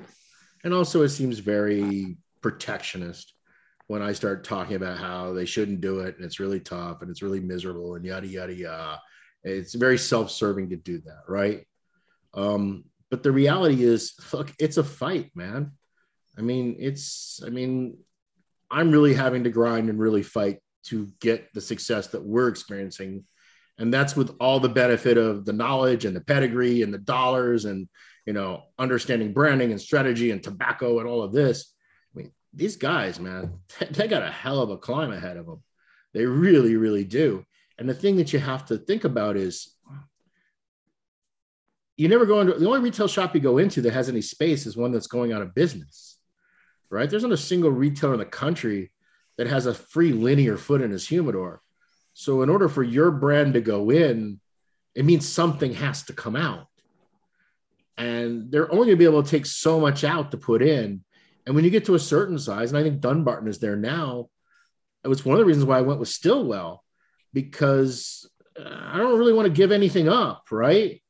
If I release a whole, like next year, if I do decide to do Mickey Rita Black in 4 sizes, what that means is that the retailer's probably going to stop giving me as much space for blue and red, right? They're not going to give me 4 more spaces. They're already giving me, most humidors are giving me somewhere between 12 and 24 facings already, right? Some even more. They're only going to give you so much. So eventually you even self-cannibalize your own lines. And you see this with the big companies. That's the reason why, I don't want to name names. That's for you. Yeah, what do I care? Rocky Patel, Alec Bradley, they release all this new stuff, but essentially they're replacing the other stuff from before. You know what I mean? They're not really. I think My Father has hit their capacities, how much space they're going to get on the shelf, right? Right. They may get a little growth here, a little shrinkage there, but at this point, it's really about retailers figuring out what SKUs are the best SKUs from My Father that I'm going to offer my consumers in my shop. There's a ceiling. You can only get so much space. And that's the thing that I don't think these little companies really understand is they're fighting everybody for this space. And look, my challenge is to fight the big guys. Right. Their challenge is to fight the big guys and to fight people like me and Nicholas. You know what I mean? And if you're a retailer, do you have more faith in unknown brand XYZ from unknown person who just made a new brand? Or do you have more faith in Foundation that got the #3 cigar of the year and Charter Oak sells really well and Wise Man Maduro's already got a customer base installed? And you know what I mean? They're in for a rude awakening. I'm not saying they're all going to fail, but it's going to be tough, man. It's going to be hard. And I don't know. And look, the other thing too is, and I think this hurts us. Retailers' experience with previous small brands sets their viewpoint on what the future is too. Yep. And I think in some ways, the short-term success of some of these brands, it resonates in the retailers. They go, yeah, I invested in that 10 years ago, and yeah, it sold well for 2 years, and then it kind of like died on the vine. You know what I mean? And so I think retailers are very judicious about how they allocate their dollars and how much space they're willing to give to, let's say, boutique or avant-garde or unknown. And you can understand for companies like Dunbarton and Foundation and others in our weight class, we're still really unknown to there's a lot of retailers out there that not only do consumers don't know who I am or my cigars, there are retailers that don't know who I am or my company. You know what I mean? So it's a challenge. I mean, what I would say to any of these small brands, this would be my honest advice, is not to go nationwide, to work regionally, work where you can, drive your car to store, hand to hand, talk to their customers, talk to the retailer, form a relationship, try to grow something small in your area, because going nationwide, it's a whole different ball game to do nationwide distribution and brand support and customer service. I mean, it's like, and the poor guy is going to see this, but I saw someone was launching a brand and they said, hey, where can I get a humidor for, the whole 2,000 cigars? What are we talking about here? I mean, this is just, it's a hobby. And it doesn't mean that ultimately he won't do well, but it just shows you that just really there's just a lot of learning curve that's got to happen. And they got to fight with people that are much bigger, much smarter, much more experienced. And it's a tough road. It's a lot of work for me. I know people don't think that. They think I'm like on easy street and the money just rolls in. It's not the way it is. It's a grind. It's hard. You did a good job on Dave's show or Cigar Authority earlier this year when you broke down the whole cost of doing a brand. I mean, you showed it wasn't cheap, and you showed it takes a long time to get into the black. Yeah. Yeah. And I think, and that's for a lot of these people, they can't self-fund and they have investors and partners, and they don't want to sit around and not see any return on their money for 5 to 7 years. I mean, look, you need 5 years just to see if you're going to even, not go bankrupt doing it, for God's sakes, and much less actually make profit. I mean, it's one thing, look, can you buy yourself from your apartment, maybe hit upon something and sell 1,000 boxes and make some profit for you personally, and, earn a little bit of a salary. Yeah, but you can't grow a brand that way. You can't reach many consumers. It's a limiting factor. And that's why I tell these small guys, I think the best strategy is to try to go local first and, grow into their region and then kind of spread out from there. Because, dude, I mean, just, like I did an event in Jersey, right, recently. It requires 3 days of travel. It requires $220 a night hotel rooms, even though I'm staying in a courtyard with mold in the bathroom. It requires the $187 filling of the tank twice. You know what I mean? I mean, I go and do that event. It was a great event, had a great time, but the retailer doesn't even come close to selling the cigars that it actually costs to do the event. You know what I mean? I mean, it's really just a marketing exercise. You're trying to serve support for your retailers. You're trying to interact with your customers and your consumers, but there's nothing about doing cigar events that's profitable by any stretch of the imagination. But daily, when you start tossing it, hey, you get this free and you get these extra cigars free and you get, you know what I mean? It just, so, I mean, that's all, that's essentially marketing. I mean, you can't live on, you don't live on income from events. Now, what you can do is you can live on the cash flow from those event sales, right? Mm-hmm. But the problem is, then that means you can never stop doing it. You have to literally live on the road nonstop to do the next event, to get the cash flow from that week to then go to the next week. And that's an unsustainable thing too. Because I mean, I don't care how happy-go-lucky you are.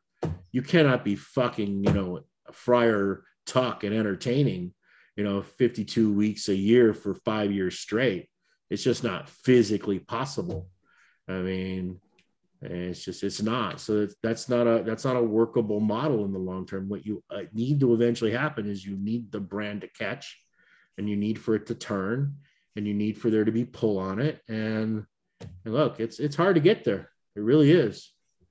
I don't even know how you guys are going to cover this. Like, I don't even know all these brand releases. I mean, I don't even know, are all these companies coming to the trade show? I don't even know. There's an influx coming this year. But I'll be honest, the companies I've been proactively reaching out to haven't been most of these new companies. There's a couple I have. It's just I had to prioritize some stuff. Well, guess what? They're all going to reach out to you. You're just going to have to decide. Some will and some won't. Some get it and some don't. I mean, that's typically how it is. But again, there's a couple. Like, we had to make a decision. Like, as a team, I'm not speaking for Aaron, how Aaron's covered, but for how we cover, we had to make a decision. We know we're not going to be able to cover 170 booths like Half Wheel does. We're not going to try to do that this year.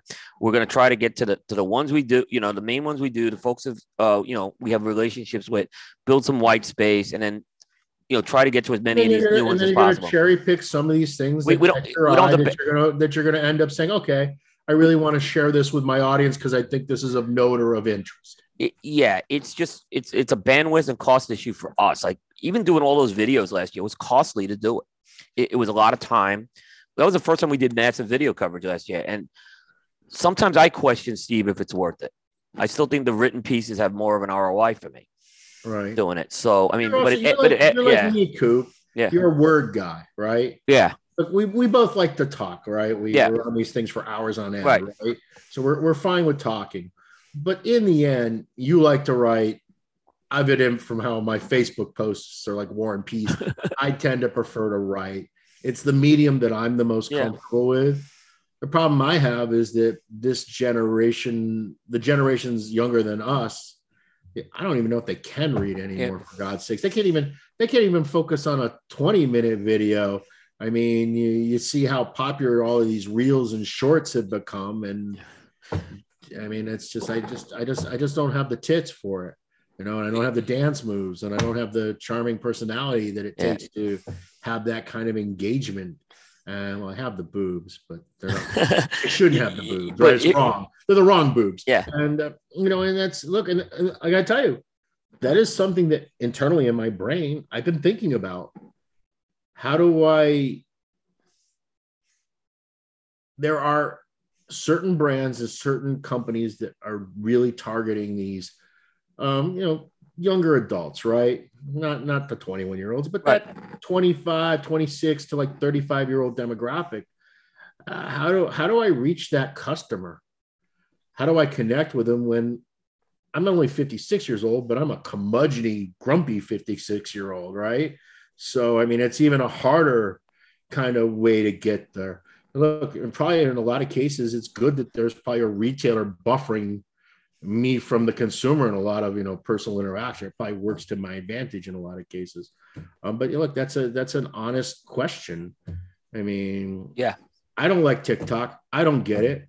But guess what? I'm not 28, and if this is what they're doing and this is how they're getting their news, I don't get to choose. Steve, I'll say this: Cigar Coops had the biggest first 5 months in the over 12 years of the page views. Oh, so something's clicking, and there's been year-to-year growth every year. But this one is by far, I don't know what's been triggering it this year. It's been a big year. I don't know if we'll sustain it going to the rest of the year. But it's so now, people are still reading it. Aaron, are you feeling substantial growth with your viewership too? Yeah, we're seeing it as well. Just last month is the best month we've ever had, and that beat January, which is typically the best month we have because of Cigar of the Year top list, right? Yeah. So it was that April was our best. A little, maybe. Yeah.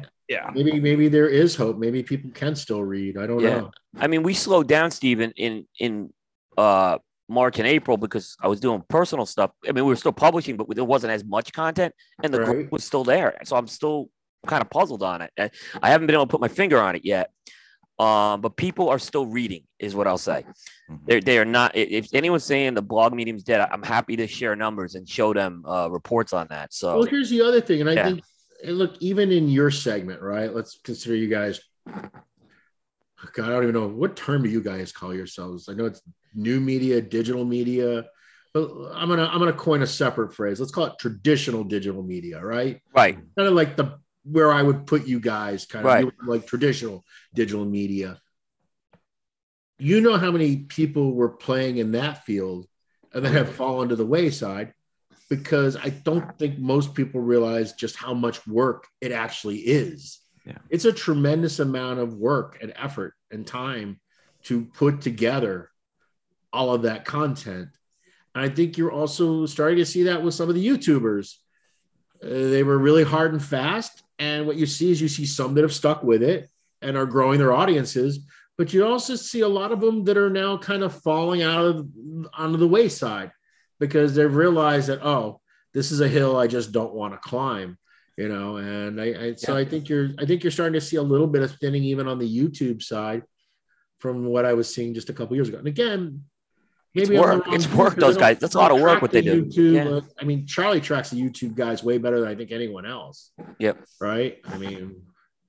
There's a lot of YouTube reviewers. Like, I've got in a habit of where I Google, Steve Saka and Dunbarton Tobacco and Trust for like just the last 30 days worth of entries, because I'm always amazed. I'll find somebody I'd never heard of, doing a review of my cigar, either in a blog format or normally in a video format. And I'm like, wow, never knew they existed, never knew they were there. And that's how I find most of them that way, but it's very, I'm dependent on the Google algorithm, right? So who knows what it's showing me and not showing me. And the video guys are now starting to see other issues as they're having to deal with the platforms a bit, want to even display that content. So like a lot of guys on YouTube got a hit. So they're moving to other platforms. Yeah. Those don't have the right. The width that others do. They're moving to what, Rumble? Is that that's kind of what it is. But it doesn't have a very, like, you have to go to Rumble and look around and Rumble. If you just go to the Rumble like homepage, you think you just walked into a MAGA rally. Right. You know, same with Odyssey. Yeah. So it's tough. And then like, you know, a lot of them are doing Instagram stuff now, but I think Instagram's owned by is owned by Facebook and all that stuff. And they're lessening the, you know, how far that can go now, you know, cutting down on the hashtag stuff. And that's one of the things where I think the written side, you have a bit more control over your content. Well, because in the end, you own the website, you own the domain. Yeah. Right? Whether you're using WordPress or something else to publish with is irrelevant. Right. It is physically yours. I mean, that's kind of where the dojo guys are, right? Yep. And, I mean, their app was doing wonderfully well, and then they get sidelined by Apple. Right. And it forces them to go to this alternative, you know, their own platform. I'm sure they're happier having their own, but let's not kid ourselves. Their growth numbers would have been way better at this point had they been allowed to stay in the Apple app universe, right? They just simply would have, because it's that basic concept of fishing where the fish are. Yeah. Mm-hmm. Right. And and I think this is a real challenge. And the other thing too that's just so upsetting about it, and this is where I really can understand how these people feel, is they put so much time and it's a shame. It really is. All of that content. Yeah. And then they just literally lose it. I mean, it's crazy to me. And it's one of the reasons why I've been I can talk. I could do a YouTube channel, right? You want to learn how to smoke a cigar? Why don't you learn it from me? You want to learn how to cut a cigar? Why don't you learn it from me? You want to learn why you have these burn issues? I can talk about these burn issues probably far more effectively than 99% of the people that do these things. Now, I don't know that I'd be entertaining enough. I don't know that I'd be dynamic enough. But I've always been reluctant to do it because you have no control. And I'm a company that I do a lot of my social media is a big component. Now, granted, mostly Facebook more than anything else, but it is a big component to how we get the word out. Yeah. And I don't look, it's very disconcerting because I don't look, we're guests in their home, right? I guess they've never told us they were going to give us anything. They never promised us this or that. I mean, we all signed those terms of service agreements that are 18 pages long. Yep. That it doesn't matter what it says or doesn't say, because if you don't click yes, you don't get to use it. It's just that simple. And it's a real problem. I just saw something in the chat. JR's site was taken down. Oh, not site. The YouTube channel was taken down. Yes. What happened? That's the first I'm hearing of that. I think there was a bit of a, promoting the sale of tobacco, which was the big no-no. Right. So they got that's where this has been a problem. I'm not saying it's the only problem, because I think eventually all of us are going to get hit by this. So why is a Brian Glenn taken down? I don't watch all his videos, so I don't know. But was he actually actively selling, or Kevin Shahan? I mean, I think it's links. Are we just by having the conversation engaged in the promotion of cigars and tobacco? The fact that I say this is a really great cigar I'm smoking and I love it. It's the Half Wheel #2 consensus cigar of the year. Everyone should try it. I mean, is that the part that says, okay, we got to ban this? They can make whatever decision they want based on that. So if they say yes, yes. And that's the point. The fact that you have the You're the Rap background, the fact that he has the Perdomo background, that's promoting a brand. The fact that he runs the ads for his sponsors that he needs to fund his program. Yeah. I mean, is that what sinks? I mean, where is this dividing line? It really isn't clear. And I think, I don't think there's been any consistency with the way these guys have been targeted. And Steve, you're right. These guys put a lot of effort and resources and money into this content. Some of these guys who have really, Brian has been doing this a long time. I mean, the key thing is, will the audience follow him over to the other platform? And I think that's the challenge. And I think his core audience will follow him. The problem is, how do you grow your audience? Right. Yeah. Because you're not in the place that, dude, I go to YouTube all the time and put something in the search box that I'm interested in. Right. I put it in today because I want to know how to nudge something in smaller increments in Illustrator. I saw something about a particular watch that I was interested in. So I go to YouTube and I type the brand name of the watch to see if any of the watch guys have reviewed it or put it up on display yet. And while I'm there, I happen to see something about, the 15 most embarrassing moments for women news anchors. I'm like, oh, let me watch that. And that leads me to something on the side that talks about, carp fishing in the Amazon. And I click on the carp fishing in the Amazon. I mean, you know how that rabbit hole works. And if you're not in there, how do people find you if you're on Parler or Rumble or all of these other services? Now, look, this is where YouTube was in the beginning, right? YouTube, I don't even know how old YouTube is. It feels like it's been forever, but it's got to be 12 years old, 13 years old? Oh, yeah. Yeah, at least, maybe even 15. I mean, where Parler or these other Rumble or all these other ones are, that's where YouTube started, right? Mm-hmm. Yep. And it's not like, look, MySpace had an advantage over Facebook. And Facebook had an advantage over Instagram. And so trends change, right? And I don't know, is Snapchat the next big takeover? Is it TikTok? Is it something we haven't even heard of yet? Yeah. I mean, you don't know what's going to become the popular medium for these audiences. I mean, yeah. I mean, all I can say is what I've done is I've diversified a lot of platforms. And YouTube actually is not one of the bigger Cigar Coop platforms. It's never been that. So, I mean, ours is primarily downloads. We're a download podcast. So we depend on the subscribers. But if Apple the podcast and the video cast, because I mean, right. But if Apple decided to take us down, we're screwed. Yeah. I mean, you do not need to watch any of the three of us to get the flavor of the program. No, I mean, our audio does. Right. It's a verbal. The audio does about 3 times the numbers that the video does on downloads too. Yeah, so the audio does real big numbers for us because I find people put it on in the car. Well, like I said, that's where I listen to most of them is when I'm in the truck driving. Yeah. I don't have time to watch it on my computer very often. Yeah. So I'll go when I'm in the truck and I'll stream it in the truck as I'm driving. Yep. And that's how I listen to most of it. Yeah. Still, you got to find it. Yeah. It's got to be on Podbean. It's got to be on podcasts. It's got to be a place that you're spot on. It's got to be some place that you're used to going. Yeah. If it's on Rumble, I don't even know. Can you stream Rumble in your car? I haven't even looked yet. I mean, you could with a Wi-Fi with a Well, yeah. Look, we all have high bandwidth internet for the most part. I mean, so you could. I mean, I know you could, but I mean it's just it's getting the mindset of people to go to another platform, and I don't think it's there yet. And it's really important. Like, if these folks that you love are being taken down, please follow these people to these other platforms that are going to be more friendly. I mean, that's really going to be the best hope here.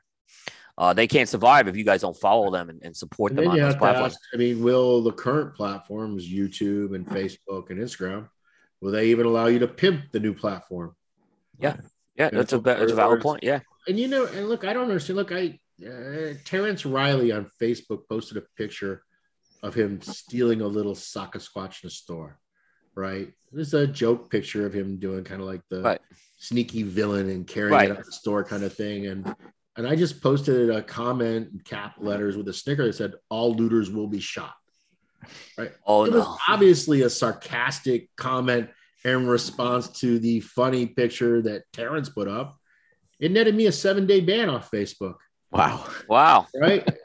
And yet at the same time, we got another guy that holds up pictures of dead cats in bags and shoots up a school. And he posts all sorts of really hateful stuff all the time. And that guy can post endlessly with no repercussions at all.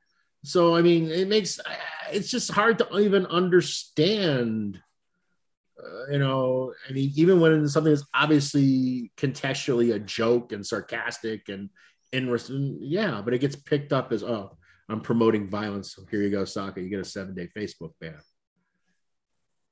And that's also part of it. It's just so arbitrary. Yep.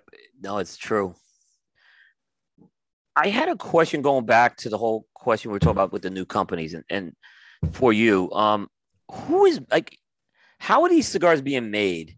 Like, who's making these cigars if I'm hearing still of back order problems and just keeping up with one's own brands? What's driving this? The factories are already starting to come out of their back orders. Okay, so you think that's been relieved? I think they've already realized they produce too much. But someone like assuming they run at a certain capacity, right? Here's the other thing. You got to understand that probably mostly small brands, they're lucky if they're making 5,000 cigars. Right. You know what I mean? It's like, it's kind of like, okay, yeah, we'll squeeze that in Yeah. in the next 2 hours. Let us take care of this. And yeah, I mean, it's so I think that, because I mean, look, as a consumer, brand new X doesn't look any different than brand Y, right? They get the same press release, they get the same pretty box photo, they get the same description of cigars, but the actual volume of cigars are really, really quite small. I mean, very, very few of these jobbed brands start off with much more than 5 to 10,000 cigars. Yeah, and Steve, it's interesting because I look at if I look at the ranking of companies by readership on Coop, like the top 20 have almost 75% of the total audience. Well, like they already own 75% of the market. Yeah, I saw that top 20 list and I looked at that. I go, that doesn't surprise me at all. It didn't. I mean, that's just in line with. Yeah. I mean, look, for every Dunbarton Tobacco and Trust that gets smoked, 1,000 Altadis whatever's gets smoked, right? Yeah. I mean, it's just simply the way it is. That's where the vast majority of consumers are. Yeah, it's interesting. You're like the 20th read company on my website, which for a company you went to market in 2015. That's pretty damn good. I would say it's pretty damn good. I think the average consumer would look at it and go, I can't believe Dunbarton's so low. Right. They would. Yeah. But again, I think they don't really understand the business and the distribution. And look, look at how many hundreds of thousands of consumers every month receive the big box catalogs. Yeah. I mean, I don't know that Dunbarton's been featured in a big box catalog more than 3 or 4 times in the last 5 years on a page. You know what I mean? Yep. I mean, it's like every once in a while I'll get that little square at the back, where they'll list like 4 of my SKUs, and hey, if you buy anything you buy on this page, we're going to give you like a free, golf towel. Here you go. Yeah. I mean, it's so I don't think that's the thing with. I think that's the thing with the guys that I don't think that we who follow social media and the digital media and all that, we have a skewed view. Yes. Of what the market actually truly ultimately is. I'm not I'm eating none of these big companies' lunch. I'm just trying to nibble on the crumbs that they're dropping off the edge of the table, hoping that eventually I'll get fat enough that I can work my way up. Right. Yeah. I mean, Abe uses the term Facebook cigars and Facebook, and in a lot of that's the case. I think in your case, you're stronger than probably most companies with 7 years old, if not the strongest. I think you would highest ranked company. I think probably arguably we're right now the strongest right now. Yeah. But that could change next year. Yeah. I mean, I think, and look, it's like, it's hard to even say, I mean, what is my weight classes? Am I in the same weight class as Southern Draw? Am I in the same weight class as Christoph? Am I in the same weight class as Roma? I'm in the same weight class as Foundation. I mean, am I in the same weight class as Fiero Tiago? I hope I'm pronouncing that right, Michael. What is it? Where is El Septimo? I mean, do they fit into this mix? I mean, where is Warped and Viaje and Caldwell, and you know what I mean? It's a crowded field. And I think that, I mean, I look at how crowded our universe is. I think we have a shot this year to actually get to La Flor Dominicana size. I think we're the old La Flor Dominicana. I don't know how many cigars are going to produce this year, but where they've kind of been for the last, 3-4 years, I think we're on a glide path for that. Which I'm really ecstatic about, but it's not, it's not surprising. When I went to that factory, it's a small factory. When you see they only could do so much out of that factory. Yeah. It's not a big factory at all, like you would think. I just, I mean,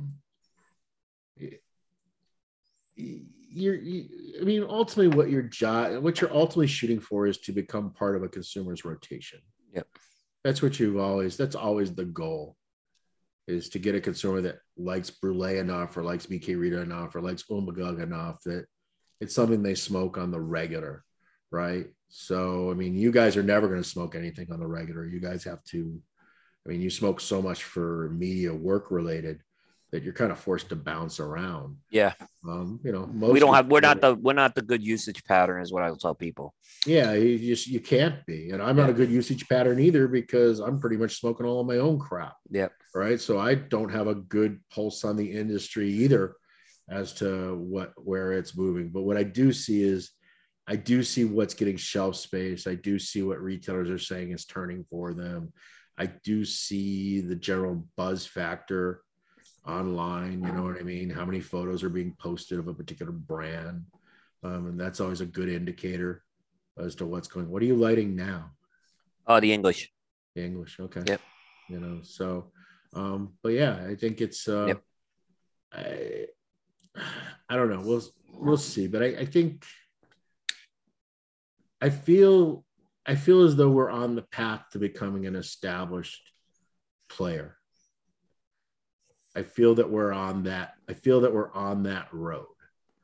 But I think we're still probably 5 years away from really like, okay, this is going to work out. Yeah. And look, ultimately, I think FDA right now is kind of looking a little okay for us as a handmade cigar industry, with a few exceptions. The flavored segment obviously is a big question, but look, this flavor thing, I mean, we had very shallow pockets to fight. The flavor guys, they got mega pockets, and now you got big tobacco in it too. So, I mean, the legislative and the legal push that these companies are going to make, I don't even care what any administration does in the short term. I think we're looking at 5 to 7 year window before we even maybe get to an answer on this flavor thing.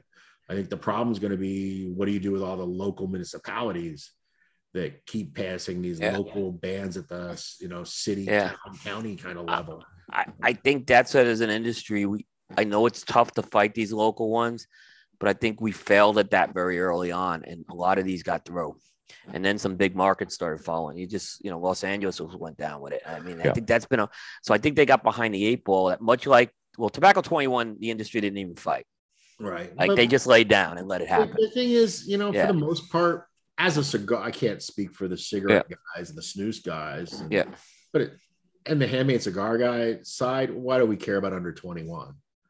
I mean, even our young consumers are not typically 21. Most people really start getting into handmade cigars in their 30s. Is there that exception, that guy that got into it while in college? Like me, I got into it young because I was enlisted in the Navy, right? But how many people enlist in the Navy when they're 17, right? It's not, and even then I wasn't smoking them at 17. I was 19. I already was on a ship before I really started to smoke cigars. So I don't think the 21, and I know that like certain retailers like Dave Garofalo is that never give up an inch, fight for everything, blah, blah, blah. But it was just kind of one of these fights that's like, why are we fighting this?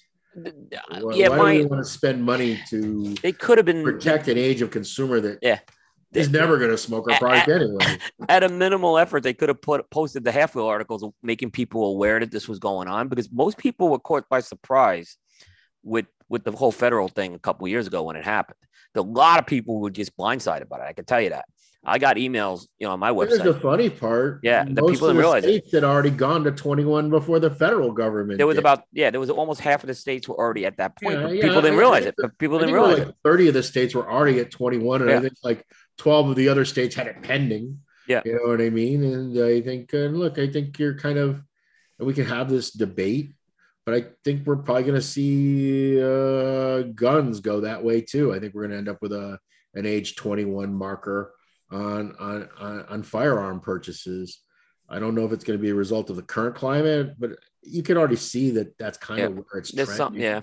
Right, it's where it's heading, and I don't know. I don't even know if the gun industry would fight that, because you go back to the same thing.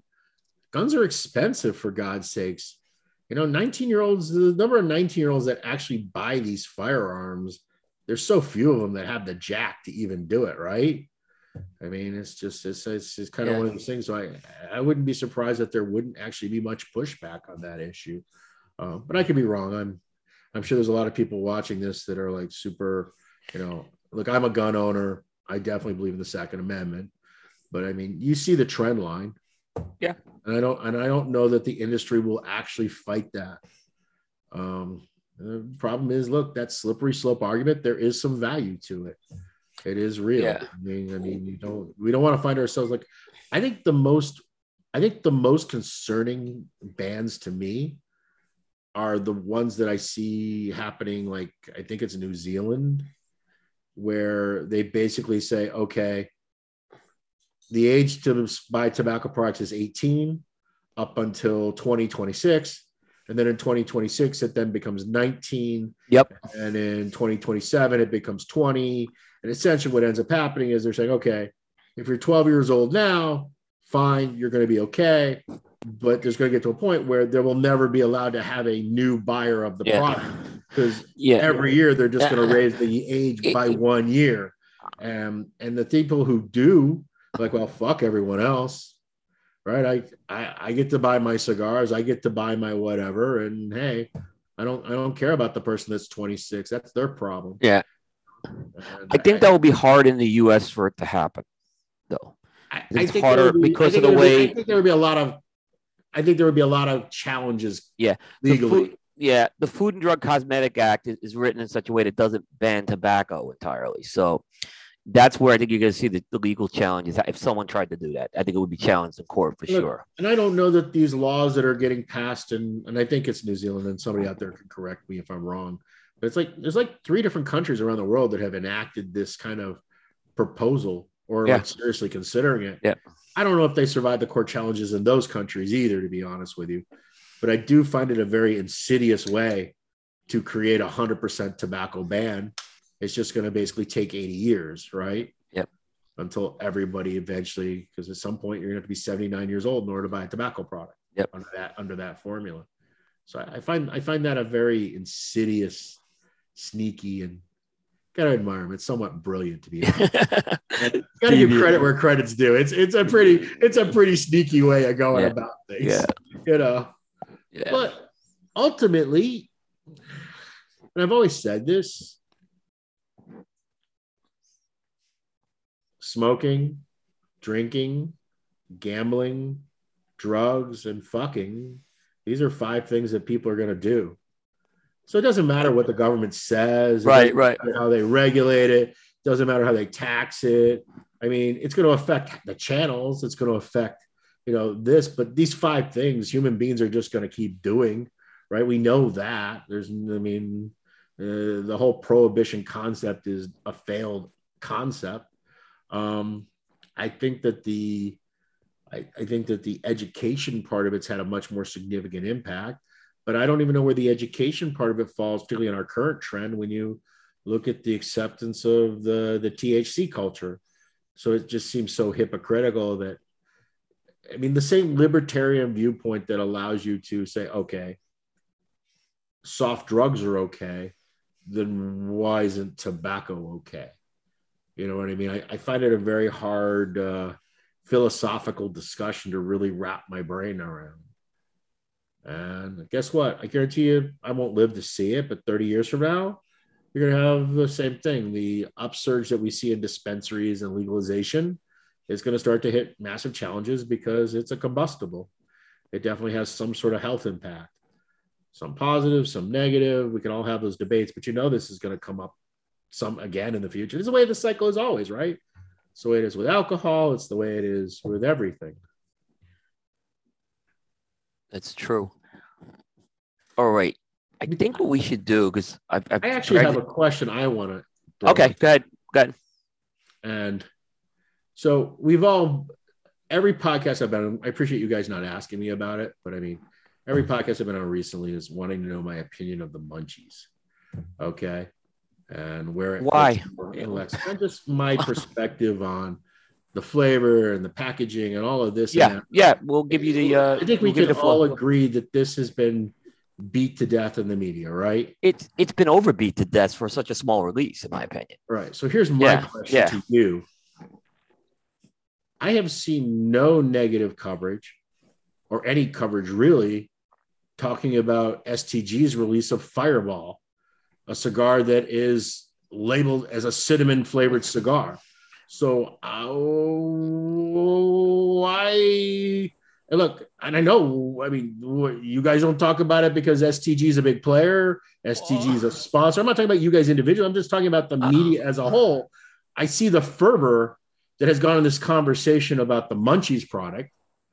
Why does STG get a pass on the cinnamon thing with the Fireball? I mean, how are these two things different? I mean, I don't get that at all. How can there be nothing but a focus on A, but then no conversation about B? Yeah, I can answer that personally. Munchies wasn't covered on Cigar Coop, and neither was the Fireball. So I'll give you two better answers. Yeah, and Aaron's gonna give me a different, but I'm just saying that was the so there's a consistency there, despite the owner of Munchies who's been on my ass saying I haven't covered it, but I didn't cover Fireball either. Go look at the website on Coop. But Aaron, go ahead. I think one of the things is that like everything kind of culminated with Munchies and like everybody lost their shit over Munchies. Yep. And then after that, it's pretty much like, oh, everybody else is going to do it. So we've already set our piece on it. And then they just keep their mouth shut about anything that comes after it. Yep.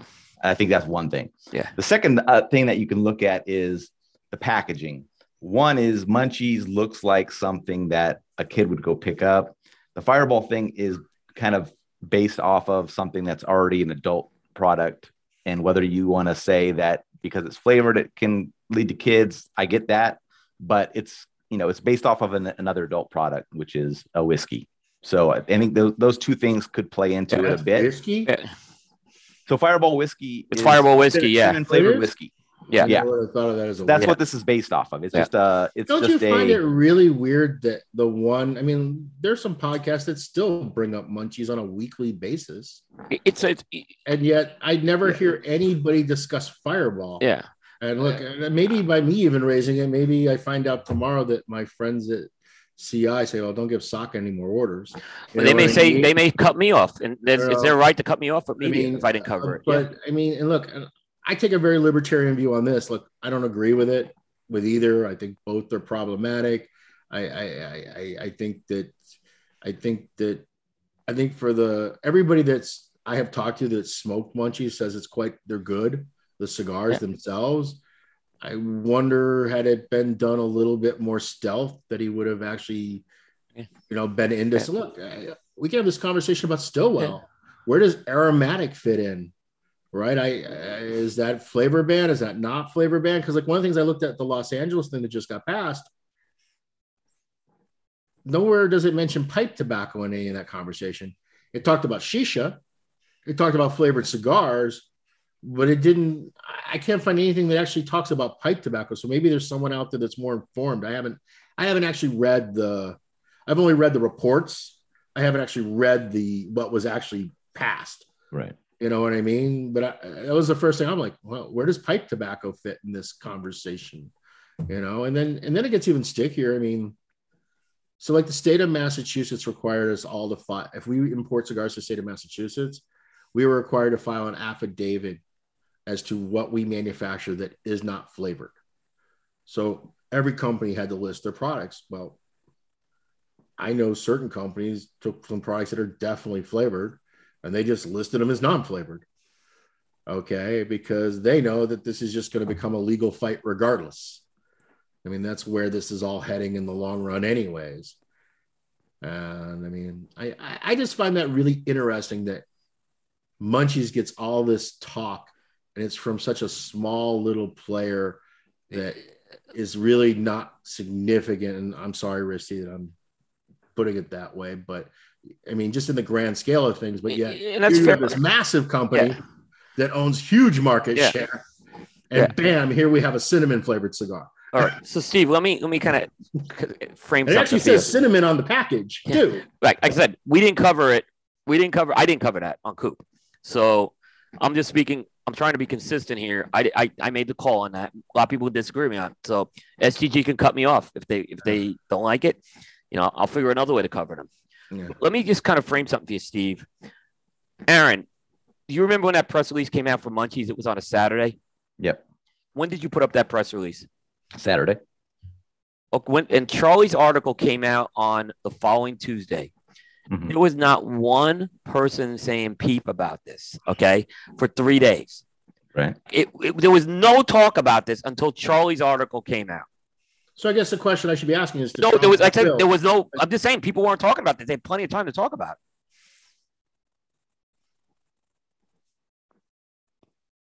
it. I guess it's kind of like when I did my little Facebook thing about the Chinese finger trap, right?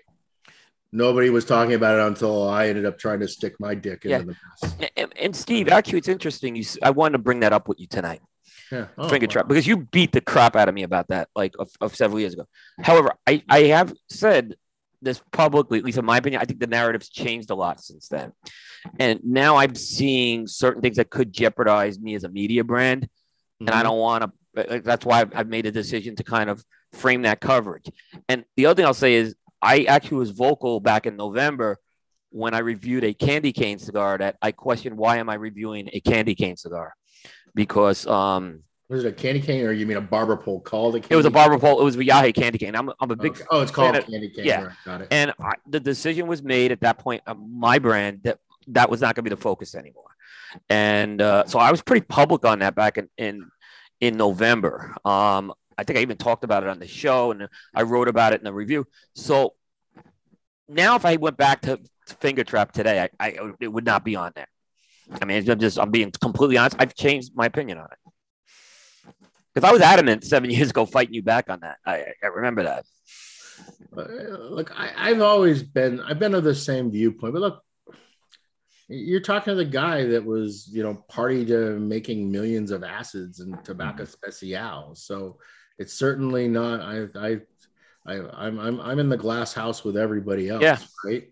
I mean, it's one of these things, and like I said, you could make the conversation about where does an aromatic Stillwell fit into the mix of all of this too. I think that's a legitimate conversation. Steve, let me ask a question on this. So, do you have does substantial equivalence play into this? Mm-hmm. So, is that something like if they don't move the grandfather? Here's what gets really weird. Part of it is why I, partnering with Cornell and Deal, they have STN grandfather numbers on all of these things. Yeah. You know what I mean? And oddly enough, the way these pipe tobacco blenders are, they literally make 8 bazillion blends, right? I mean, they're literally, 10% of this, 5% of that, 11% of this, 6% of that. You know what I mean? It's like, it's crazy. There's like nothing they haven't made, in some form or fashion.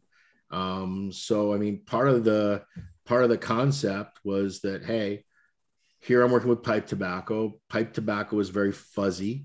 I don't think the FDA has really figured out what they're doing, right? But they have, but a lot of it's grandfathered in, and that's part of my logic. Now, whether that makes a difference if we ever get back to the substantial equivalency discussion, I don't know. I mean, I filed my ingredient disclosures because we're still legally obligated to do that, even though the FDA isn't enforcing it. I don't think any of these new brands that are launching are filing their ingredient disclosures like they're supposed to, but it's not like the FDA. It seems like they're just kind of like file 13 right now. But I still submitted them, and I put the pipe tobaccos that are in the product in the disclosure, and I listed them, and they acknowledged receipt of it, and I moved on my merry way. But I ultimately don't know, and that's one of the reasons why. Look, for me, if Stillwell Star has to, be sacrificed, then it does. I'm at the behest of the big companies on this issue, right? Right. I have no way to fight it. I have no inclination to fight it. I have a personal viewpoint that, look, it's an adult product. What individuals choose to put in their mouth is their own business, whether it comes to your sexual orientation or whether it comes to what cigars you smoke. It's your mouth. Do what you want with it. As long as we're selling it to an adult audience, and as long as we're packaging it in a way that is evident that we're not. And I think Stillwell Star is very clearly not something that is targeted at a youth style audience. But that's my take on it. But who am I to say that, somebody, Aldino just made the candy bar thing again. I think for Two Guys Smoke Shop, right? Something that was similar, like you said. I had their candy cane. We've got STG with their cinnamon sticks. We got Rusty with his munchies. I mean, but my view, it's a packaging issue. It's a presentation issue. I'm not against covering flavors or anything like that. I think, look, and we same with Chinese finger trap going forward. We came to that realization when I was at Drew, relatively young. I mean, we started stripping out all the food terms. Yeah. We started changing cold infusion tea, just became cold infusion. Yep. Right. We made that decision to extract the word tea. Yeah. Off the packaging. Yeah. We started, look, when I was very careful when I did the filing for brulee. I know that for some people, brulee instantly they go to creme brulee, right? I know that that's where their heads go, but it's not actually what the word brulee even means. Brulee means burnt.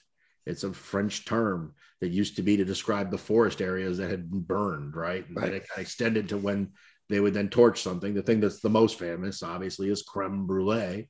That's the one that we're the most familiar with. But you try to navigate this in a way that makes sense. But yeah, I think ultimately for the FDA, I think this argument about flavors and characterizing flavors, I think it's a really hard discussion. Look, when I was at Drew Estate, Maine passed a flavor ban, right? And we as a company, we actually submitted acid to be tested by a blind panel appointed by the state of Maine. They had like 4 tasters to determine whether acid had a characterizing flavor. And what they ultimately decided was that it did not. But like, yeah, it has a flavor. Yeah, it's really strange. It's really different. We don't know what it is, but we can't say it's chocolate. We can't say it's vanilla. We can't say it's cherry. We can't say it's this, and they ultimately decided in the state of Maine with this panel and their rules and their thing that no, acid was fine. You know what I mean? And I think that this is why I think that the packaging of it is probably the more critical element to the FDA. I think that how things are branded actually makes more important than the fact that maybe it does taste like coffee. Yeah, I think you're right on that. I agree with that. And I mean, you even saw in the NASEM report, how much did they focus on just the way there were, cigar groups and channels that, promoted cigars, even though they, in the NASEM report, admitted that they were directed towards an adult audience. Yeah. Obviously. But what if they started doing this for younger, right? It was kind of their it was their slippery slope argument, right? Yeah. What they don't understand, or maybe they do understand, is we have no reason to target that demographic because they don't have any damn money. You know what I mean? Handmade cigars, even cheap handmade cigars, are too expensive for the 18-year-old or much less the 16-year-old. You know what I mean? And we as an industry, I mean, and this is where you can get into the argument about the 2 stand-up cases in the convenience store gas station. But I mean, nobody does a better job at age verification than the traditional brick and mortar shops. And these big box companies, they spend a lot of money on that age verification. Oh, yeah. They really, I mean, it's in their best interest. So I think as an industry, we're very proactive about trying to limit youth access, but also we know that youth access doesn't buy us a customer. We're not in a type of market where, we got to get them addicted young so that they then buy. You know what I mean? That isn't, we're not in the addiction business. I mean, even a guy like me that smokes 8-10 cigars a day, I got pneumonia earlier this year. I didn't smoke a cigar for 3 weeks. Did I miss it? Yeah, I missed it. But I wasn't like jonesing, like, oh my God, I got to have a cigar. You know what I mean? And even a guy with my heavy usage pattern wasn't being affected. Of course, I'm an anecdotal piece of, evidence, and I don't really count because I'm biased because I'm in the industry, but I think we all know it isn't the same. Yeah. Well, I can't say we all know, but I mean, I think most consumers of handmade cigars do recognize the difference.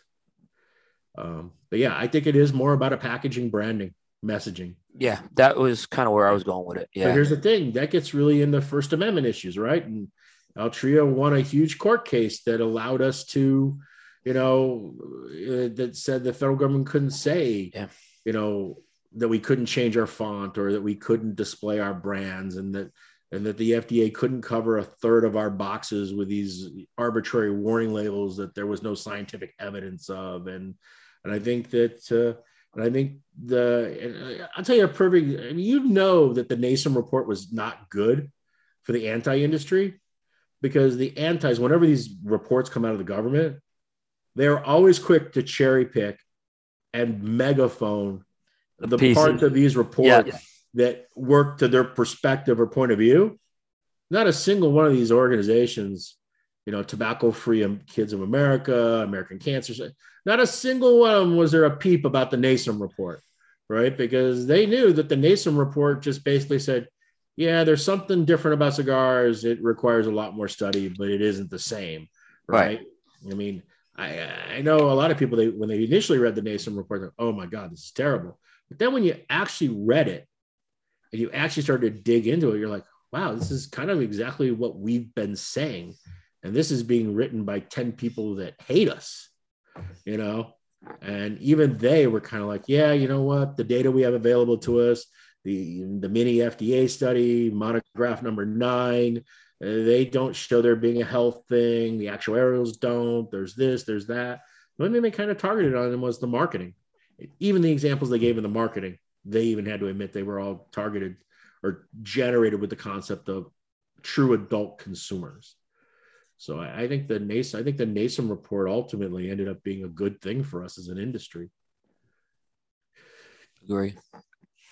All right. What I want to do is around the commercial break, and then right after that, we'll do the ashtray giveaway, because I know people are waiting. But I'm going to make them hear the commercials first. Earn that bank. I'm that kind of guy. You have to, man. It's got to be paid for. Yeah, there you go. But we'll do it right after the commercials. So, all right. So I want to mention J.C. Newman Cigar Company. Founded in 1895 by Julius Caesar Newman, the J.C. Newman Cigar Company is the oldest family-owned premium cigar maker in America. For 4 generations and 126 years, J.C. Newman has been handcrafting many of the world's finest cigars. J.C. Newman is headquartered in an iconic 111-year-old cigar factory in the Ybor City National Historic Landmark District in Tampa, Florida. At this factory known as El Rajol, J.C. Newman knows premium cigars by hand and hand-operated antique cigar machines. The J.C. Newman Pensa factory is the second largest in Nicaragua, and so Brick House, Perla del Mar, El Baton, Quorum, and Yagua cigars are hand-rolled. J.C. Newman's Diamond Crown, Maximus, Julius Caesar, and Black Diamond cigars are handmade by Tabacalera A. Fuente in the Dominican Republic. With its longtime partners, the Arturo Fuente family, the Newmans founded the Cigar Family Charitable Foundation, which supports low-income families in the Dominican Republic with education, healthcare, vocational training, and clean water. Visit jcnewman.com to learn more. And by Casa Cuevas Cigars. The Cuevas family has 5 generations of experience in cigar making. For many years, they have manufactured cigars for many industry leaders out of their Las Lavas factory in the Dominican Republic. Now, the Cuevas family has brought their very own brand to market with Casa Cuevas Cigars. You can try the Casa Cuevas line in Connecticut, Habano, Maduro, La Mandaria, the Patrimonio, as well as the Cuevas Reserva line. If they don't carry it, be sure to ask your local retail for Casa Cuevas Cigars. Casa Cuevas Cigars, from our casa to yours. And by Aventura Cigars. Aventura the Explorer is the first creation by Marcel Noble and Henderson Ventura. Immediately after lighting up the Explorer, the Mexican wrapper will delight the aficionado with its dark chocolate flavor. After a while and pleasure, the Dominican filler will flatter the aficionado's palate with wonderful spicy and leathery aromas and unite it with the wooden sweetness from Ecuador. Try Aventura the Explorer and explore the wonderful experience. And we've been doing this all night, but we're doing industry deliberations, and our industry talk deliberation segment is always sponsored by Dunbarton Tobacco and Trust. And there's no deliberation when it comes to Dunbarton's track record since launching in 2015. This has included 7 consecutive top 3 appearances on the Half Wheel Consensus, including #1 cigar of the year in 2020 with the Mi Querida Tricky Traca. You can visit dtccigars.com to find a purveyor that carries the brands of Dunbarton Tobacco and Trust. So, Steve, we got an ashtray giveaway tonight. You want to throw that ashtray to folks? Yeah, let me hold that sucker up. Yep, the actual ashtray here. Yeah, this will be the one right here. It's a super pretty one. Now, one of the things that's really interesting about these is, and I was commenting on this before we started the show, the ones that are super colorful like this, they're not as dense. So it actually feels much lighter, almost kind of feathery. You know what I mean? For being stone. The ones that are like the more solid white they are, the more dense the stone is, and the heavy. I mean, like literally, the white ones weigh twice as much as the pretty pink, purple, red ones. So, and actually, I don't know. I kind of like the whiter ones personally better, but it's natural stone. So it's really kind of a box of chocolate situation. But the one that we're actually going to give away tonight is this really pretty kind of purple, pink, mauve. It's got a lot of character. It's a gorgeous ashtray. They are. And it's got the little Dunbarton logo. I don't even know if I can get the camera to. That was the coolest thing I saw in that ashtray. Is how you got the logo. Was I didn't. They did. I mean, that came out good though. I think it's actually the most impressive part when you figure that they do it all by hand. How they did that is just incredible. All right. So we're going to give one away. Now, Aaron, do you want to do the question? I have one if not. Go ahead. All right. How you guys can veto the question if it's too easy. Make it hard. Make it hard. Yeah. Because we got a bunch of guys that have been sitting in here. I think the only reason they're here is for the ashtray. They certainly want to hear me prattle on about industry nonsense. Oh, geez, how hard can I make this? I had an easy one. Now I got to make it harder. Yeah. All right. All right.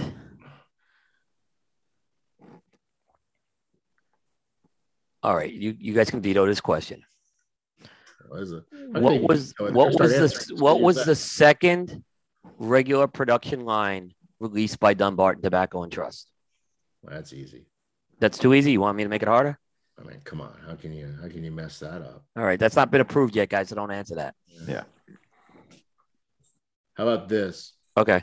How many Sober Mesa SKUs were released in the initial first year of 2015? There you go. There you go. How many Sober Mesa SKUs were then subsequently released as an addition to the brand in 2016? It was a 2-point part answer.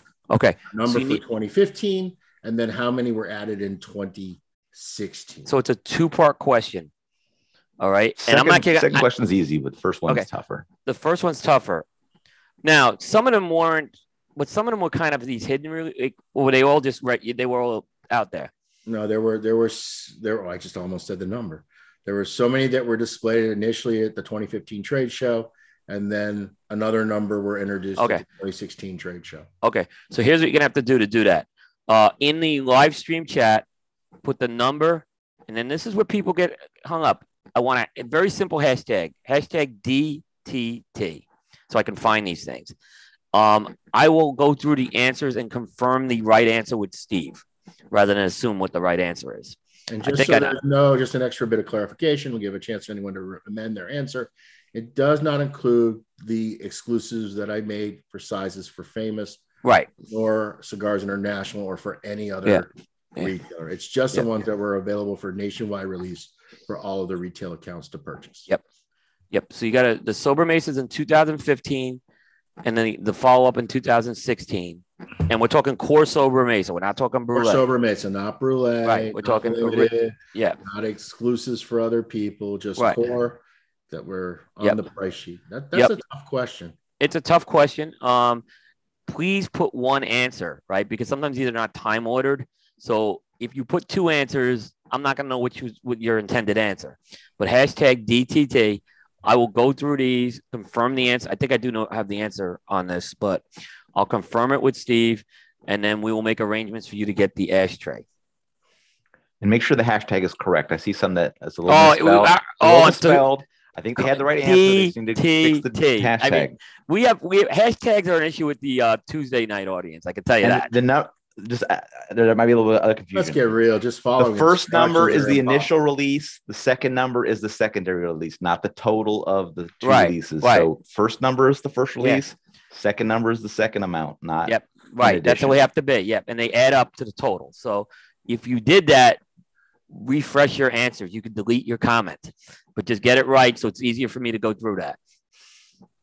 Here's the funny part. I don't even care who wins the damn ashtray. So. Just pick whoever you think is the and cigar media guys are not eligible. or retailers. But I'll say this. If you don't win and you want the ashtray, Jay Davis has a deal, I believe. He's already gone. He called me today. And gone? He said they all went in an hour. Wow, good point about Jay. So you can't call Jay for that one. Yeah, in fact, when he called me, he's like, man, can I get more? And I'm like, well, look, the deal is the same for everyone. We limited it to every retailer that placed an order last year. I owed them an ashtray from the trade show as a thank you. and then we limited it to 5 additional ashtrays. So, and that's the reason why you see somebody like even Smoke Inn, they have 6 ashtrays in their auction. I think Ronnie's going to put together a promo that has like 6 ashtrays. So nobody currently has gotten more than 6 ashtrays, and nor will they in the short term. And in fact, I think the office was telling me today we're like down to like the last 22 of them or so. But a lot of retailers are in transit to them, right? So I think you're going to see a lot more ashtray opportunities right in the next couple of weeks. And then I held back, I don't remember, something like 70 of them because I want to have them to use for contests and raffle prizes and store events and stuff like that. And then I'll decide whether to make more. Because I didn't. I did the same thing with the ashtrays that I did with the original unicorns. I said to the retailer, "Hey, if you buy X, you get an ashtray. So for every X you buy, get this up to this limit." Right. And because I don't really want to be in the ashtray business per se. It's just not my cup of tea. Right. Is this a one-time run of these, or you think it'll be another run? I'm hoping I get to make more because I'd like to give those guys more work. Right. The problem is they cost so much. Yeah. Because I was even thinking, I saw a couple of retailers like selling for $129. And the reality is they can't sell for $129. They can sell for $129 when I send it to the retailer as a bonus on top of the purchase that they were going to likely make anyways. But I can't sell the ashtray and then get their keystone markup. I'd actually lose money selling them the ashtray that way. So for me, it has to be tied to a substantial cigar purchase is the only way it makes sense. Or I basically have to charge $100 for an ashtray. And then what's the retailer going to sell it for? $200? Because that's really where the math works out. And I don't know if anyone's going to buy an ashtray for $200. I mean, I know there's plenty of $500 ashtrays in the market, but does anyone really buy $500 ashtrays? Unless they're like when you get into some of the collectible things, maybe. I think there's a market for a $500 ashtray. It's kind of like Robb Report type stuff, that luxury stuff. But the average consumer, no. Yeah, it's not probably it's not like Robb Report's going to feature Dunbarton Tobacco Trust unless I start buying ads at Robb Report. Right. And that's too rich for my blood. Yep. All right. So the ashtray contest is out there. And be sure to enter in. All right, Steve, let's turn to the trade show and the PCA. We haven't really talked about that yet. So I got a few questions to kind of start this one off. And I know there's one topic we're going to hit on this. But let's, 2 questions. Were you satisfied with last year's trade show? And do you think this year's trade show, the way you're seeing things, are on the right trajectory to kind of resurrect and kind of reinvigorate this trade show? All right. So the first question is easy for me. We had our best trade show ever. Our numbers continue to go up. So for me, last year's trade show was wildly successful. Right? It was the first trade show that we actually wrote over $1 million at the trade show. We had never done that number at a trade show before. So we beat that number. Is it on the right path? I don't even know anything about this year's trade show other than the fact that I'm going. I have a booth. I haven't bought my plane tickets. I heard you guys talking before we got on air that you bought your plane tickets. In fact, that's on my list of things to do tomorrow is to buy everyone's plane tickets. I've been putting it off because I know how painful it's going to be because it's going to be brutal. It was brutal. It was brutal. It's going to be brutal. Yeah. There's just no way around it. I just know what airfare has been costing me the last 6 months. And so I don't really know what to expect. I don't know. Look, did a lot of retailers come last year because it was kind of like the first time they could get out of their houses and like, oh my God, I just got to go to Vegas? Or did a lot of retailers last year go, oh, it's too soon? I still don't feel comfortable traveling, but now I do. I have no concept as to what the retailer's mindset is. I mean, and I haven't even asked the guys at the PCA what their registration levels like, to be honest with you. I mean, you're going to talk to Scott Pierce next week? Next week, yeah. Well, we're going to hit some of those. What can Scott say? He's going to say that it's doing great and it's better than ever, right? Because you got to put a happy face on whatever the circumstances are. So for me, I'll know what type of trade show it is when I get to the end of the trade show, right? And I'll be able to say, oh, well, last year we did X and this year we did Y, and was it worth the nut to do it? I always feel as though it's going to be worth the nut to do it. I just know if it's worth the nut for Dunbarton to have a 20 by 40 booth. That's what I don't know. Right.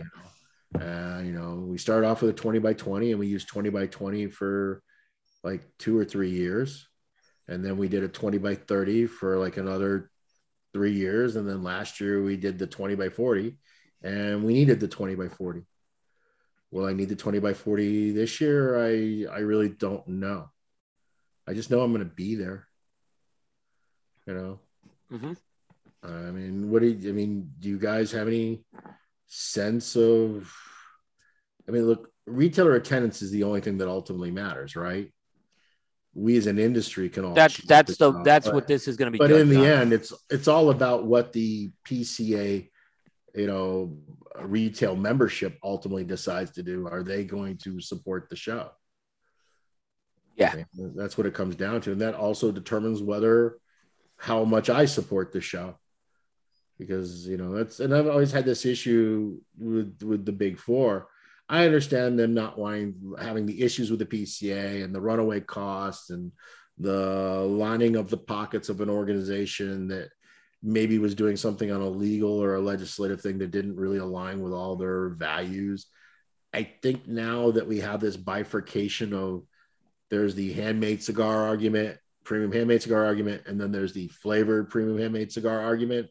I think maybe we can start to get back together again because it's become a very bifurcated issue under the current. So I hope that maybe they start to come back into the fold, but nobody forces them to have football size booths, right? This is choose to spend that money. Yeah. They could, and I've always been, look, I go to TPE. We could argue whether that makes any sense, but I do it super cheap. I do a 10 by 20 with rented tables. We throw a tablecloth over, you know what I mean? I don't really spend a lot of money to do it. Somewhere in the future, if the ROI isn't good on PCA for me, I'll probably do the same thing. I'll scale the booth size down. Maybe there's a future where we go kind of the Fuente route where, if you're there and you want to give us an order, we take an order, but we're not really soliciting for orders. You know what I mean? Yep. And we just kind of make that not a component of it. And we make it more a component that customers can see Cindy and they can see me and they can see Dave Lafferty and I can talk to the media guys and we can share cigars and I can pour illegal hooch from underneath the table until the convention people catch me. And maybe that's where it ends up going to. And I've been very clear about my perspective on this. I think the PCA has done just the whole focus on it being about deals and discounts and is just a terrible way of approaching it. It should never be that way. It should be about the education and the networking and the interacting. And, that should be the reason as a retailer, That's the reason you should go to the trade show. You should go to the trade show because you want to see these things with your own eyes. You want to talk to other retailers. You learn a lot talking to your competitors that maybe the competitor that's in the same city as you, but also you learn a lot from this store in New Hampshire and this store in Texas and this store in Florida. I think the more conversations you have with people that are in your own industry, the better off it is for you. That would have been for me the selling point. For whatever reason, forever as an industry, the organization has always used you should come because you're going to save money. Well, no, it doesn't make sense because you're going to get the deals staying at home. You're always going to get the deals staying at home. Yep. I'm in the business of selling cigars. I'd love to see you at the trade show, but am I not going to take your order? You know what I mean? Because you didn't come to the trade show. I don't even understand. I even posted about this. I was hoping someone from the PCA was going to chime in on that whole thing. I don't understand the exclusives. Are the exclusives available to that's where I wanted to go. Yep. all PCA members, or are they only available to the PCA members that actually attend the show? From what I understood, it's show exclusive. So it's only if you're physically at the show and you write and you place it right. That's my understanding of. So what happens when you got that really great account that has been coming to the show, 3 out of 4 years, and for whatever reason they're not coming this year, and what you're not gonna like? I don't know if Abe Dababna is coming to the trade show this year. He's in Jordan, right for 5 weeks, for 5 weeks. Yeah, I mean, I guess he's back in time for the show, but that's like the very week after. So I don't know if he's coming or not coming. I mean, which manufacturer is going to tell Smoke Inn that they can't have the PCA exclusive? I mean, how do you have that conversation with this customer who's a great customer of yours? From what I understand, and I'm going to get this clarification with Scott next week, and Jake, I know JJ can time in. From what I understand is, if you have the PCA, like bless this as a PCA exclusive, you're technically not supposed to do that. Now, I can't say. What are you going to do if someone breaks the rule? Who doesn't get blessed? It seems like everybody and their brother has a PCA exclusive. Well, I mean, who doesn't have it? I know who doesn't. I don't have one. Okay, I like the only moron that didn't make one for. I don't know if they're a moron in that case because I have not been excited by most of these. I mean, there's so many. It's like mind-numbing how many PCA exclusives there are. And again, I mean, what retailer is going to carry all those? Again. But Steve, I think if you had one, right, it'd be different. I mean, I'm not just saying because you're on the show. I think it would be different the way you approach things. I think you would put something special out there. Well, look, I'm working on one now for 2023. Right. I mean, they asked me earlier in the year, and I'm like, man, I just don't think I can get it done in time. It's right. It's not, I didn't have anything in the works. I had nothing ready.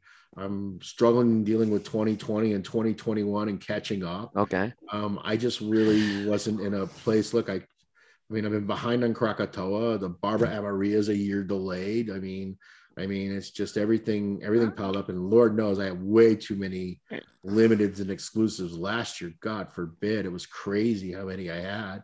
So I just didn't feel like I had the bandwidth to do something good. I didn't realize that.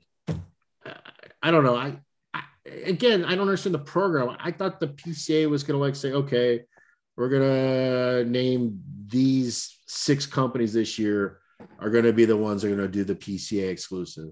And then guess what? Next year, it'll be 6 different companies. And then the year after that, it'll be 6 other companies. And maybe they say, hey, we're going to make, we're going to do it on booth size. And if your booth is over so much, we're going to pick so many from that class and so many in the booth sizes of this size. We'll give them a bite. And then so many of the little ones, and maybe make it a random draw as to what the companies are. If you have 10 or more booths, you're in the 10 or more booth thing. We're going to draw 2 companies out of the bag in January or right after this trade show and say, okay, those are going to be the ones, because it now just seems so diluted. I don't know how the retailers are going to decide which to carry and what not to carry. But then again, I don't know if the PCA cares, because the PCA's goal in this is A, to have a reason to entice people to come to the show, and B, they also get a small amount, from the sale. So it's in the PCA's interest that there be 1 billion of them, right? But I don't know that it's in the long-term best interest, because if you have all these PCA exclusives and we have 30 of them and only 4 of them are good, it's kind of like you kill it, right? Yeah, that's the problem.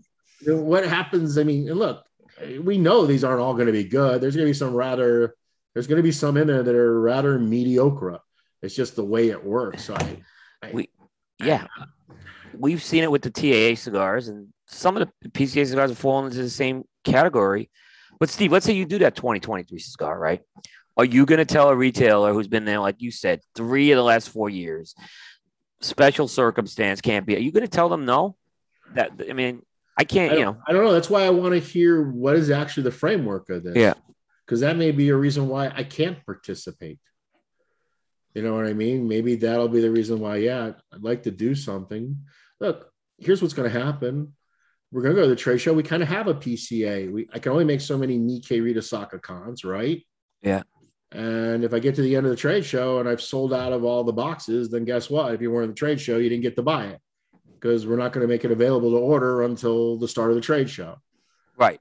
Right. Now, but if retailers are really paying attention and they don't go to the trade show and they call the office while we're away, well, of course, we're going to honor that order. But the people who go to the trade show are going to probably have first bite at the apple. It's the same thing. I've already made the holiday Stillwells. They're done.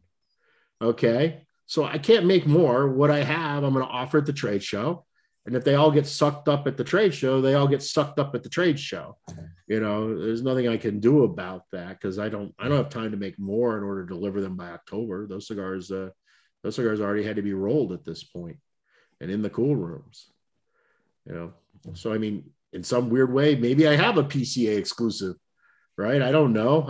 It's just not technically part of the exclusive series. I mean, the idea of what they're doing this year is last year they were supposed to do this, but I think they're doing it this year as a pavilion, and these cigars are going to be like showcased in this pavilion, which I think is not a bad idea. I like that. I like that. So I mean, and the PCA is promoting these cigars, but there's nothing stopping anyone from coming out with a cigar saying you have to be at the trade show to get it. I know there were a few companies in that boat last year that did that. And some of it was just they did that, and some of it was they were limited by production. I just think it's a lot more. I just think it's creating a lot of work, and a lot of the companies are just checking the box, is what I've seen. Well, here's the other thing. Enough is what I'm seeing. Am I a douchebag that I didn't do one, so therefore I'm not helping to contribute to the good fiscal cause of and I don't even know what they're getting per cigar, 25 cents, 50 cents a cigar. They're getting some sort of portion of the proceeds from right. They get something back on that. So I get that. That's intended to go to the legislative and the legal affair funds, right? That's legislative affairs and the legal side. And look, that's a very worthwhile cause. It needs to be funded. So now I'm starting to wonder, man, had I done it, I probably could have sold an easy 1,000 boxes, 1,010 count boxes, a quarter a cigar, boom, boom, boom. Am I cheating the PCA out of money that I could have done for them?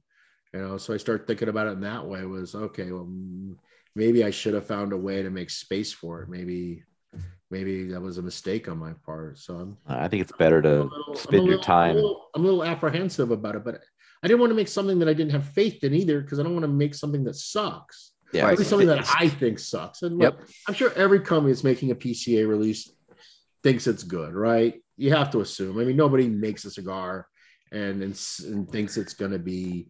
They don't try to sell it with a concept of, well, here's something that's mediocre. I can't. But we all know that there will be. I mean, it's just the way it works. But that's also very subjective. I mean, you go back to the TAA thing.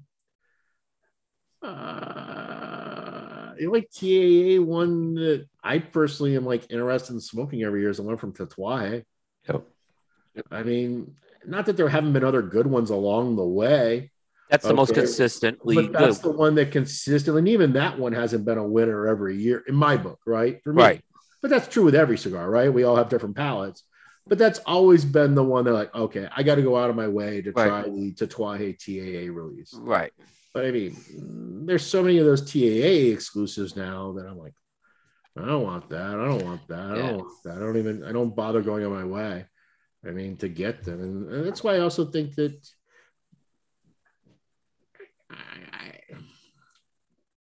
I think I think it would have been better had they focused it a little bit.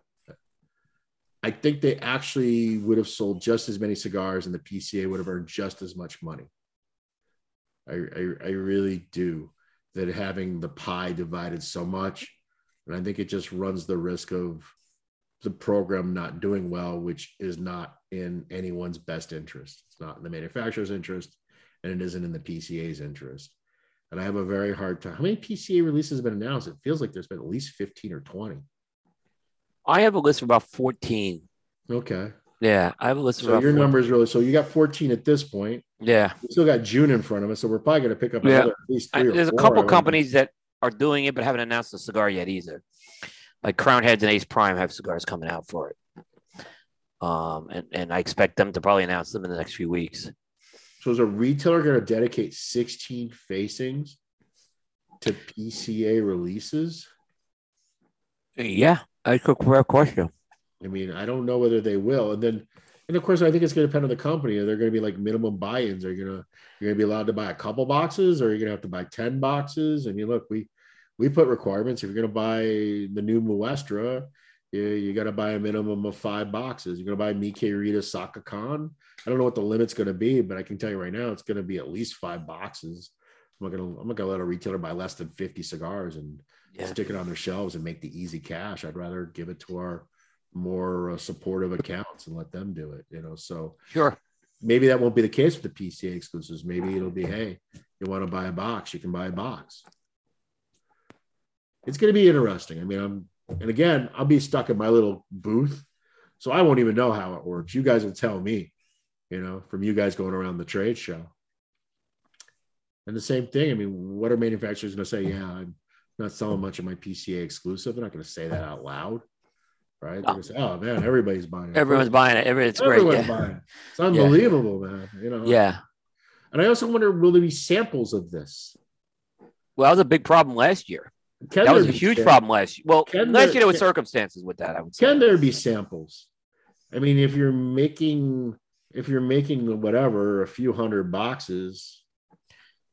I mean, you're going to give away more samples than you can possibly even sell. Right. I know there were a couple companies that did give out samples, and there were a couple that said actually there was one company that said the reason they said we're just not making a lot, so we're not giving out the samples, but they had the cigar on display. Right. This company. So yeah. Yeah, I mean, but do you think that Steve? Do you actually think that these cigars sway someone to say, I wasn't going to the trade show now, but damn it, I got to go to the trade show now to get these cigars. That's what I'm not seeing out of these. Let me say this. I think had you curated the manufacturers, you limited it to maybe 5 a year, you know what I mean? 5 or 6, you picked people that are widely respected and people search for their cigars. I think it has more value. I think when you just basically make it an open call, but then you got to look at it from the PCA's point of view. How do you tell someone they can't? They come to the trade show, they support the PCA. Look, I just agreed to double my funding to the PCA. Good job, Gary Pesh. You twisted my arm. You know what I mean? But I doubled Dunbarton's commitment to those legal and legislative affair issues, separate of not having the cigar. So, I mean, just like we're saying, can you tell your best retailers you can't have it? Well, can you also tell your best manufacturer supporters that they can't make it? And that's why I think from the beginning, the way to do it would have been to put them into booth sizes, draw names out of a hat. These are the people for this year. Yep. There can't be somebody next year. You can't do it again 2 years in a row. Right. I would have come up with something to make it a little bit more focused. But that's what I think the TAA should have done. That's me sitting here on my ass in New Hampshire having an opinion about something that I don't even understand how the program works. So who knows if you know what I mean? I just, but I do feel that the vast amount of it is going to dilute it a bit. Just the same way as I feel that all the TAA releases dilute the value of the TAA releases.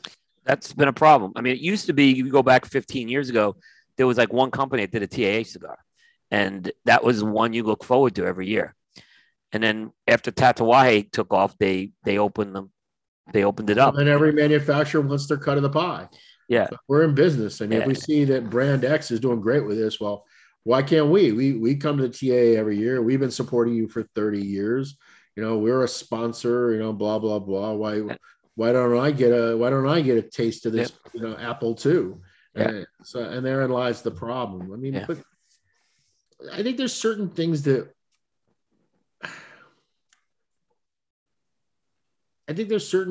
just universally have been wrong for a long, long time.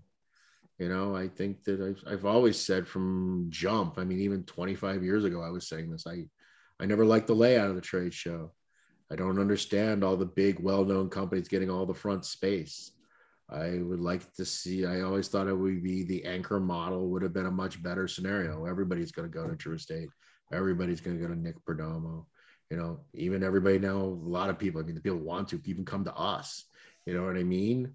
And you get all these like little companies that are back in no man's land that retailers never even walk by them. Yep. I mean, like, oh, I don't need to go over there, and I think that was always a disservice to the trade show. I think it should have been done where you made people have to funnel.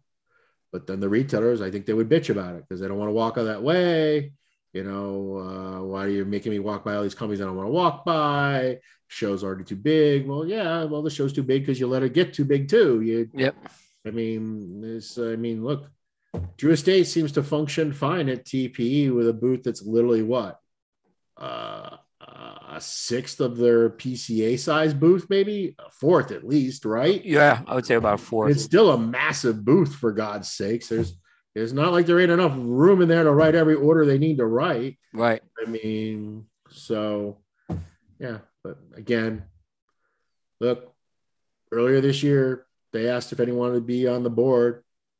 I didn't stick my name in there, right? Not even I don't even know if they'd let me, but I had the opportunity to put my name there and volunteer to be considered, and I didn't put my name up. So it's, really easy for me to talk shit, but I didn't say, hey, let me come and do this, So yeah, you can always have another chance. It's a little more seats will roll. So yeah, that could change. But I have zero feel about how this trade show. Maybe I'll have a better sense. Like we'll probably go live with our scheduling app probably the second week of June. And then I'll get an idea as to how many retailers start filling in those time slots to meet with us at the booth. So, but again, we're so small, you know what I mean? Yep. What I need to be successful and what somebody else needs to be successful is an entirely different scenario. And as you guys well know, I'm cheap, man. I have a decent booth, an okay booth, but I'm certainly not spending a lot of jack on that booth, for God's sakes. I think my biggest PCA expense is Lafferty's food bill, for God's sakes. That boy can eat. Nice. All right. I got two more questions for you, Steve, to wrap up. They're fun questions. So first one's our cattle baron steak question. And tonight this is related to steak. I don't think I've asked you this question before, but I want to know your favorite side dish with a steak. Man, how can you pick one? You could pick more than one. You're allowed to pick more than one. Sides are so critical. I have to have some starch, and I guess I have to have some sort of mushrooms, right? I love pan sauteed mushrooms. I love that. They have to be there with a steak. But then it has to be some sort of potato. It can be a baked potato. It can be French fries. It can be tater tots. But I love the lobster mac and cheese. I love the grilled asparagus. I love a good cream spinach when they do it right. Right. Yeah. You know what I mean? I love that onion ring topper. I like grilled shrimp with my steak, right? Grilled lobster tail. But if I had to just pick one, it would probably be the potato starch. But man, I don't know if I could do it without the mushrooms. I mean, I can get away because the mushrooms go on top of the steak. There you go. So what is that commercial that's on about if you only had to eat one food? The guy says, "Oh, that's easy, buffet." Right? Yeah, buffet. That would be my one food choice. Right. You eat one food, but yeah. I got to have my potato. Oh, look at me. I actually think potatoes are my favorite food. Really? Oh, going back to Papa's Fritas, yeah. Yeah, potatoes are just so versatile. You can just do anything.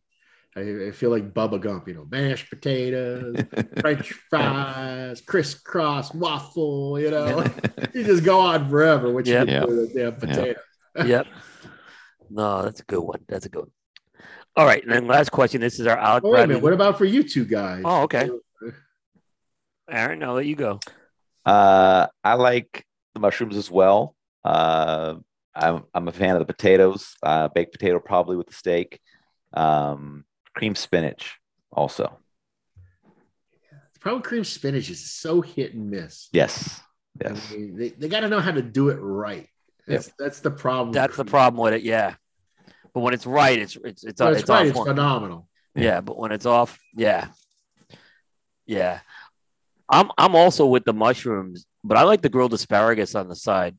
I'll usually always go for that if there's an option for fresh grilled asparagus. I'm there. The thing is with the asparagus, though, it's got to be the thin. I don't like it when they give you those tree log asparaguses, right? And you have to ask them for a sharper knife than you cut the steak with to cut those. That is a problem. Yes, I want the baby asparagus, right? Right.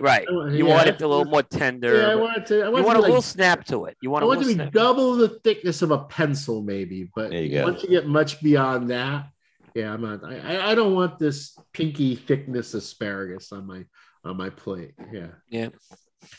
Yeah. I mean, but I do love the mushroom, the sauteed mushrooms for sure. They're done right. All right. We have our second question, which is the Alec Bradley Live True question. I'm not gonna do a whole segment, but it's a simple question. So we can all answer this one as well.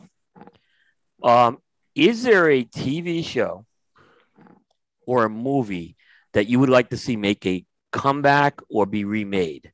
So it could be, hey, they bring the original cast back, or they remake it with a new cast. I really think someone should make a remake of Top Gun. I'm really very timely. I think that's, absolutely not. That was kind of what's inspired this question. Of course, I knew that's what inspired the question. You know how difficult that is because you're always so let down by those remakes. It's so rare. I'll tell you a remake that I was so looking forward to was, as a kid, I read the book Dune by Frank Herbert. Mm-hmm. I just thought just an amazing, soap opera, sci-fi, just so deep and so rich a story. And then that first movie got made and it so sucked. I'm like, oh, wow, it is. It's 30 years in the future. They're going to make it again. And guess what? The remake sucked too. And I was I watched about an hour and a half of it. And I had to constantly explain the story to my wife as we were going along because they were leaving out so many details and none of it made any sense. If you hadn't read the book, that movie was literally impossible to follow, right? But that's not answering the question. That's answering the ones I don't like. This is going to sound stupid.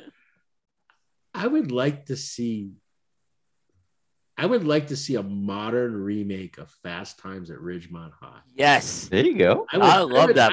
I would love to see one that so captured that high school vibe that, in a fun kind of satirical way. Because we had when in the 80s, we had a bunch of those movies, right? Yeah. They kind of followed that line.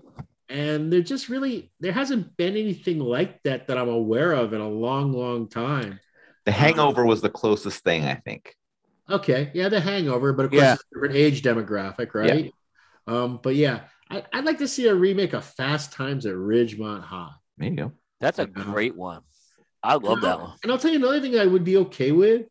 I'd like to see, and it's not really a remake, but I would like to see current day Ferris Bueller and where he ended up. Okay, I like to see where Ferris Bueller is today. What's going to be disappointing to you is to find out that he was actually Bartman.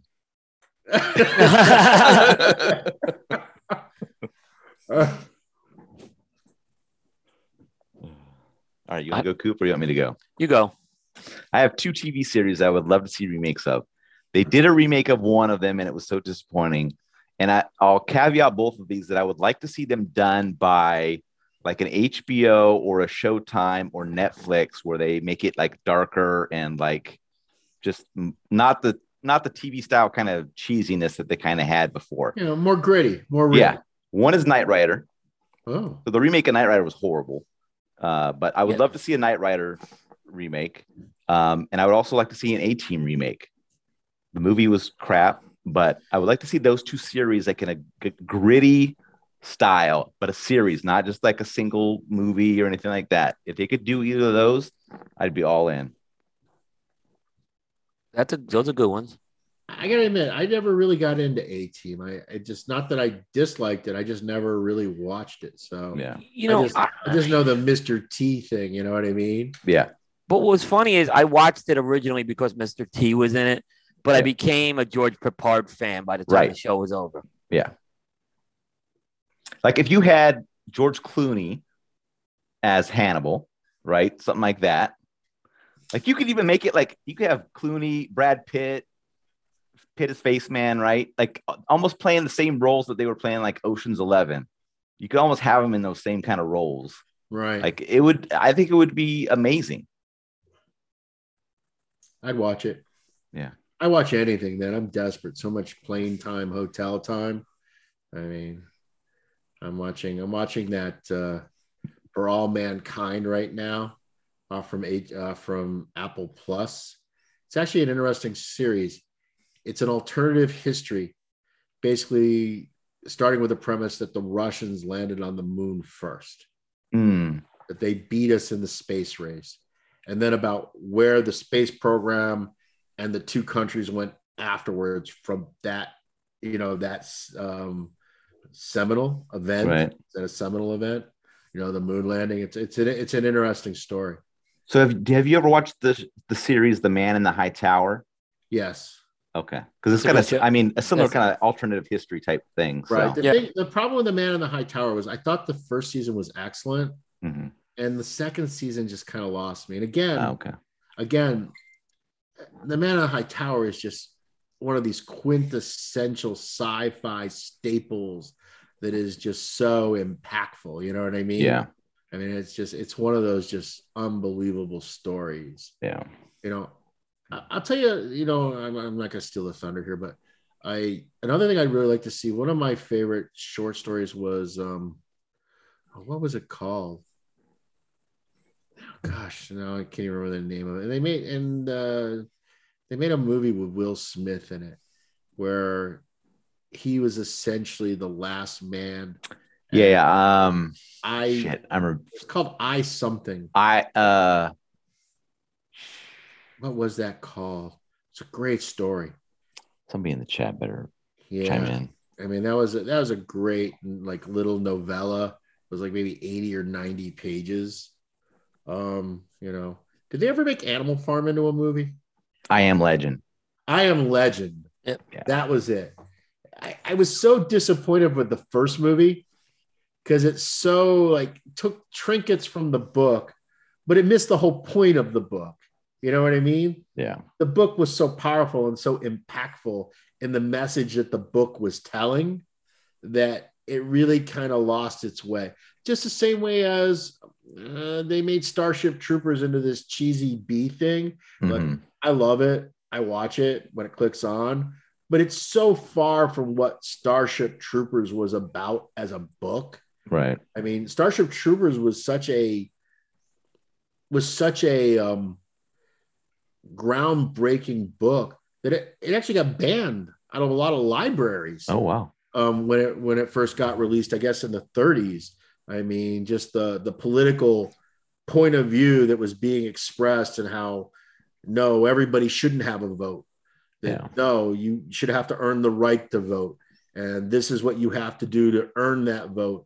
And if you don't do that, then you're here and we'll take care of you, but you're not a full citizen. You know what I mean? It was really a play back on the early thought patterns of the 1700s of you had to be a property owner in order to be allowed to vote. And that was really kind of the core premise of that story, swaddled in this sci-fi, atmosphere. But that was really what the book was about, It was about that political perspective and the pluses and the minuses and all of this. And that just completely, like, the book just was a cheesy, hey, let's get in cheesy costumes and shoot cheesy bugs. You know what I mean? Yeah. Go ahead, Coop. I'm just going on and on. What are yours? All right. The first one's going to be a little off the beaten path, but I just watched this series again, and it was made in the 70s, and the production was so poor that I think it could be redone with a much better production. And it's the I, Claudius miniseries. I, Claudius was a great miniseries. It was great, but if they actually the production values and the acting and all of that was, it was really low production they had, right? And I'm just thinking if they actually would put that in with some modern production and they could get some really good actors for that. Yeah, it's a fantastic. I wouldn't change the core of the story. Yeah, no, if you did a Games of Thrones style, that kind of quality production, that's a fantastic period of Roman history. It's so much meat on the bone. Yeah. It was like I said, I just recently watched it again when I was on vacation, and it's really good. The other one is I want a continuation of this show, so I want to bring back the cast, and I know it's older, but I want to bring back Married with Children. Right? But I want like old Al Bundy, old Peggy. Old Peggy. I want the older than that next generation and maybe a third generation. Bring back the characters on that. A show that jumped the shark but jumped back is what I always say. They jumped it for a short time and then they fixed it, and it was making as outlandish as it was in the 90s is what I would say. Don't change the core of that. It's hard to do that now, man. I know it's hard. Things that are off limits now. It's tough. Even something that, was as tepid as MASH. I don't know if they could make even MASH today. Yeah. Oh. Good God. Much less you start talking about stuff like the Jeffersons or Good Times or Archie Bunker. All the they redid those Archie Bunker episodes, but they picked safer episodes when they redid those sketches with them. Which, again, misses the whole point. Yeah. Yep. The point was you were supposed to, you were learning. Yeah. Yeah. So, definitely for sure. I don't think we'll see anything like that anytime soon, unfortunately. No. But here's the funny part: we say that, but yet look at the programs that, like, Ozark. I don't know if anyone's watched Ozark, but when you look at the programs that are really successful on the streaming services, they're all much more mature content. They don't worry about these lines and these things. They just, this is the story. This is the arc of the story. Yep. Yeah, but they stay away from kind of racial things a lot. Unless it's like a drama that's specifically targeting, like, kind of exposing things in that area. Yeah. So, and especially the comedy series can't really touch that stuff anymore at all. Yeah. Is people just can't handle it. Don't you think that this is, again, I feel as though I think we're rebounding from this. You think so? Yeah, I don't know. It feels that just with the recent conversations about Chappelle and Joe Rogan, and it feels as though there's a bit of a backlash I hope we regress. Yeah. Look, we never can have another George Carlin ever again. Right. We never can have another Kinnison. We're never going to have the pleasure of Andrew Dice Clay. Yeah. Andrew Dice Clay. You live in the fucking desert. Of course you're starving. Fucking move. All there is sand. You can't grow anything there. You're fucking stupid. Are we never going to have that ever again? I just don't understand this padded room mentality that everybody has to be protected. It's like, it's crazy, and it's just too. And the thing about it is, maybe I'm in the wrong circles. Maybe all I hang out with is assholes and douchebags. But in our circles, we still have these things, right? Yeah, we still make jokes and have fun and all of this. I don't know, man. It's just. Do you know that I heard they actually pulled some Brady Bunch episodes out of syndication because they were offensive. The Brady Bunch we're talking about here. Yeah. Yeah. And the one I know they pulled out was the one about the doctors, the male and the female doctors, and they felt it was too, sexist. So it was pulled out of syndication, I heard. I mean, look, we're talking about Dr. Seuss going down. Yeah. Yep. I mean, it's Dr. Seuss, for God's sakes. Let's not take this too seriously. Yeah. But hey, in the end, this is where I've gotten in my life. I'm at the point now that I just don't give a fuck. Yep. Because I'm going to be dead before it all goes to hell. So if this is the world that people want to live in, God bless them. It's their world. I'm old. They're young. They can have the world they want, because I'm going to be dead and I'm going to be irrelevant and it won't impact me. And it's just kind of the way I can't fight the fight. But at the same time, I also I'm unwilling to curtail myself. I still say stupid shit all the time, and I don't see that stopping. Gets me in trouble sometimes. Me too. So no doubt about it. All right, we're going to wrap it up. So Steve, first, thank you very much for everything, the support, of course, doing the show tonight. We really appreciate it.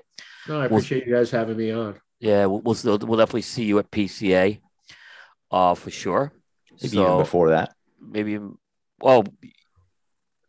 virtual trade shows. Possibly wants to pop in. Yeah, if he wants to pop in for that. Yeah. So we'll stay. You may have more details by then. So I'll get the dates to you on that if you want to come on. Certainly. So. Yep. So no, definitely do that. Yeah, I forgot about that. But so we'll definitely talk with you, I'm sure, before that. We start our PCA shows next week, and we have Scott Pierce kicking off a series of 4 shows. So 4 PCA themed shows leading up to the trade show. So we'll have a lot of answers from Scott on that. And embrace the suck. Yep. See, shit like that gets me in trouble. No, like I say, Scott's always a good guest with us, and Scott's a great guy. He doesn't duck anything when we ask him it. So, so that's good. So yeah, definitely check that out. And then we have a primetime jukebox on Monday night with Dave Burke and I doing songs that begin with the letter C. And it's amazing. We're getting a lot of people adding songs to the list. So you'll hear a lot of people have their songs read out as well. Nice. So definitely check that out. And that's going to wrap it up for tonight, guys. Thanks for hanging in there. The contest is officially closed now. So I've just no more comments will be accepted. And you want the answer? Yeah, you can give the answer. 6 and 2. 6 and 2. Yep. So I'll go through, and if there's tie, I'll pick one at random, and then I'll get that to Steve, and we'll get your ashtray. All right. Awesome, guys. Thanks again. I really appreciate it. Thanks again. That's going to wrap up Primetime episode 230 into the annals of history. You got it right. For Thursday, June 2nd, now Friday, June 3rd on the Eastern and Central time zones. See everybody next week. Take care, everybody. See you guys.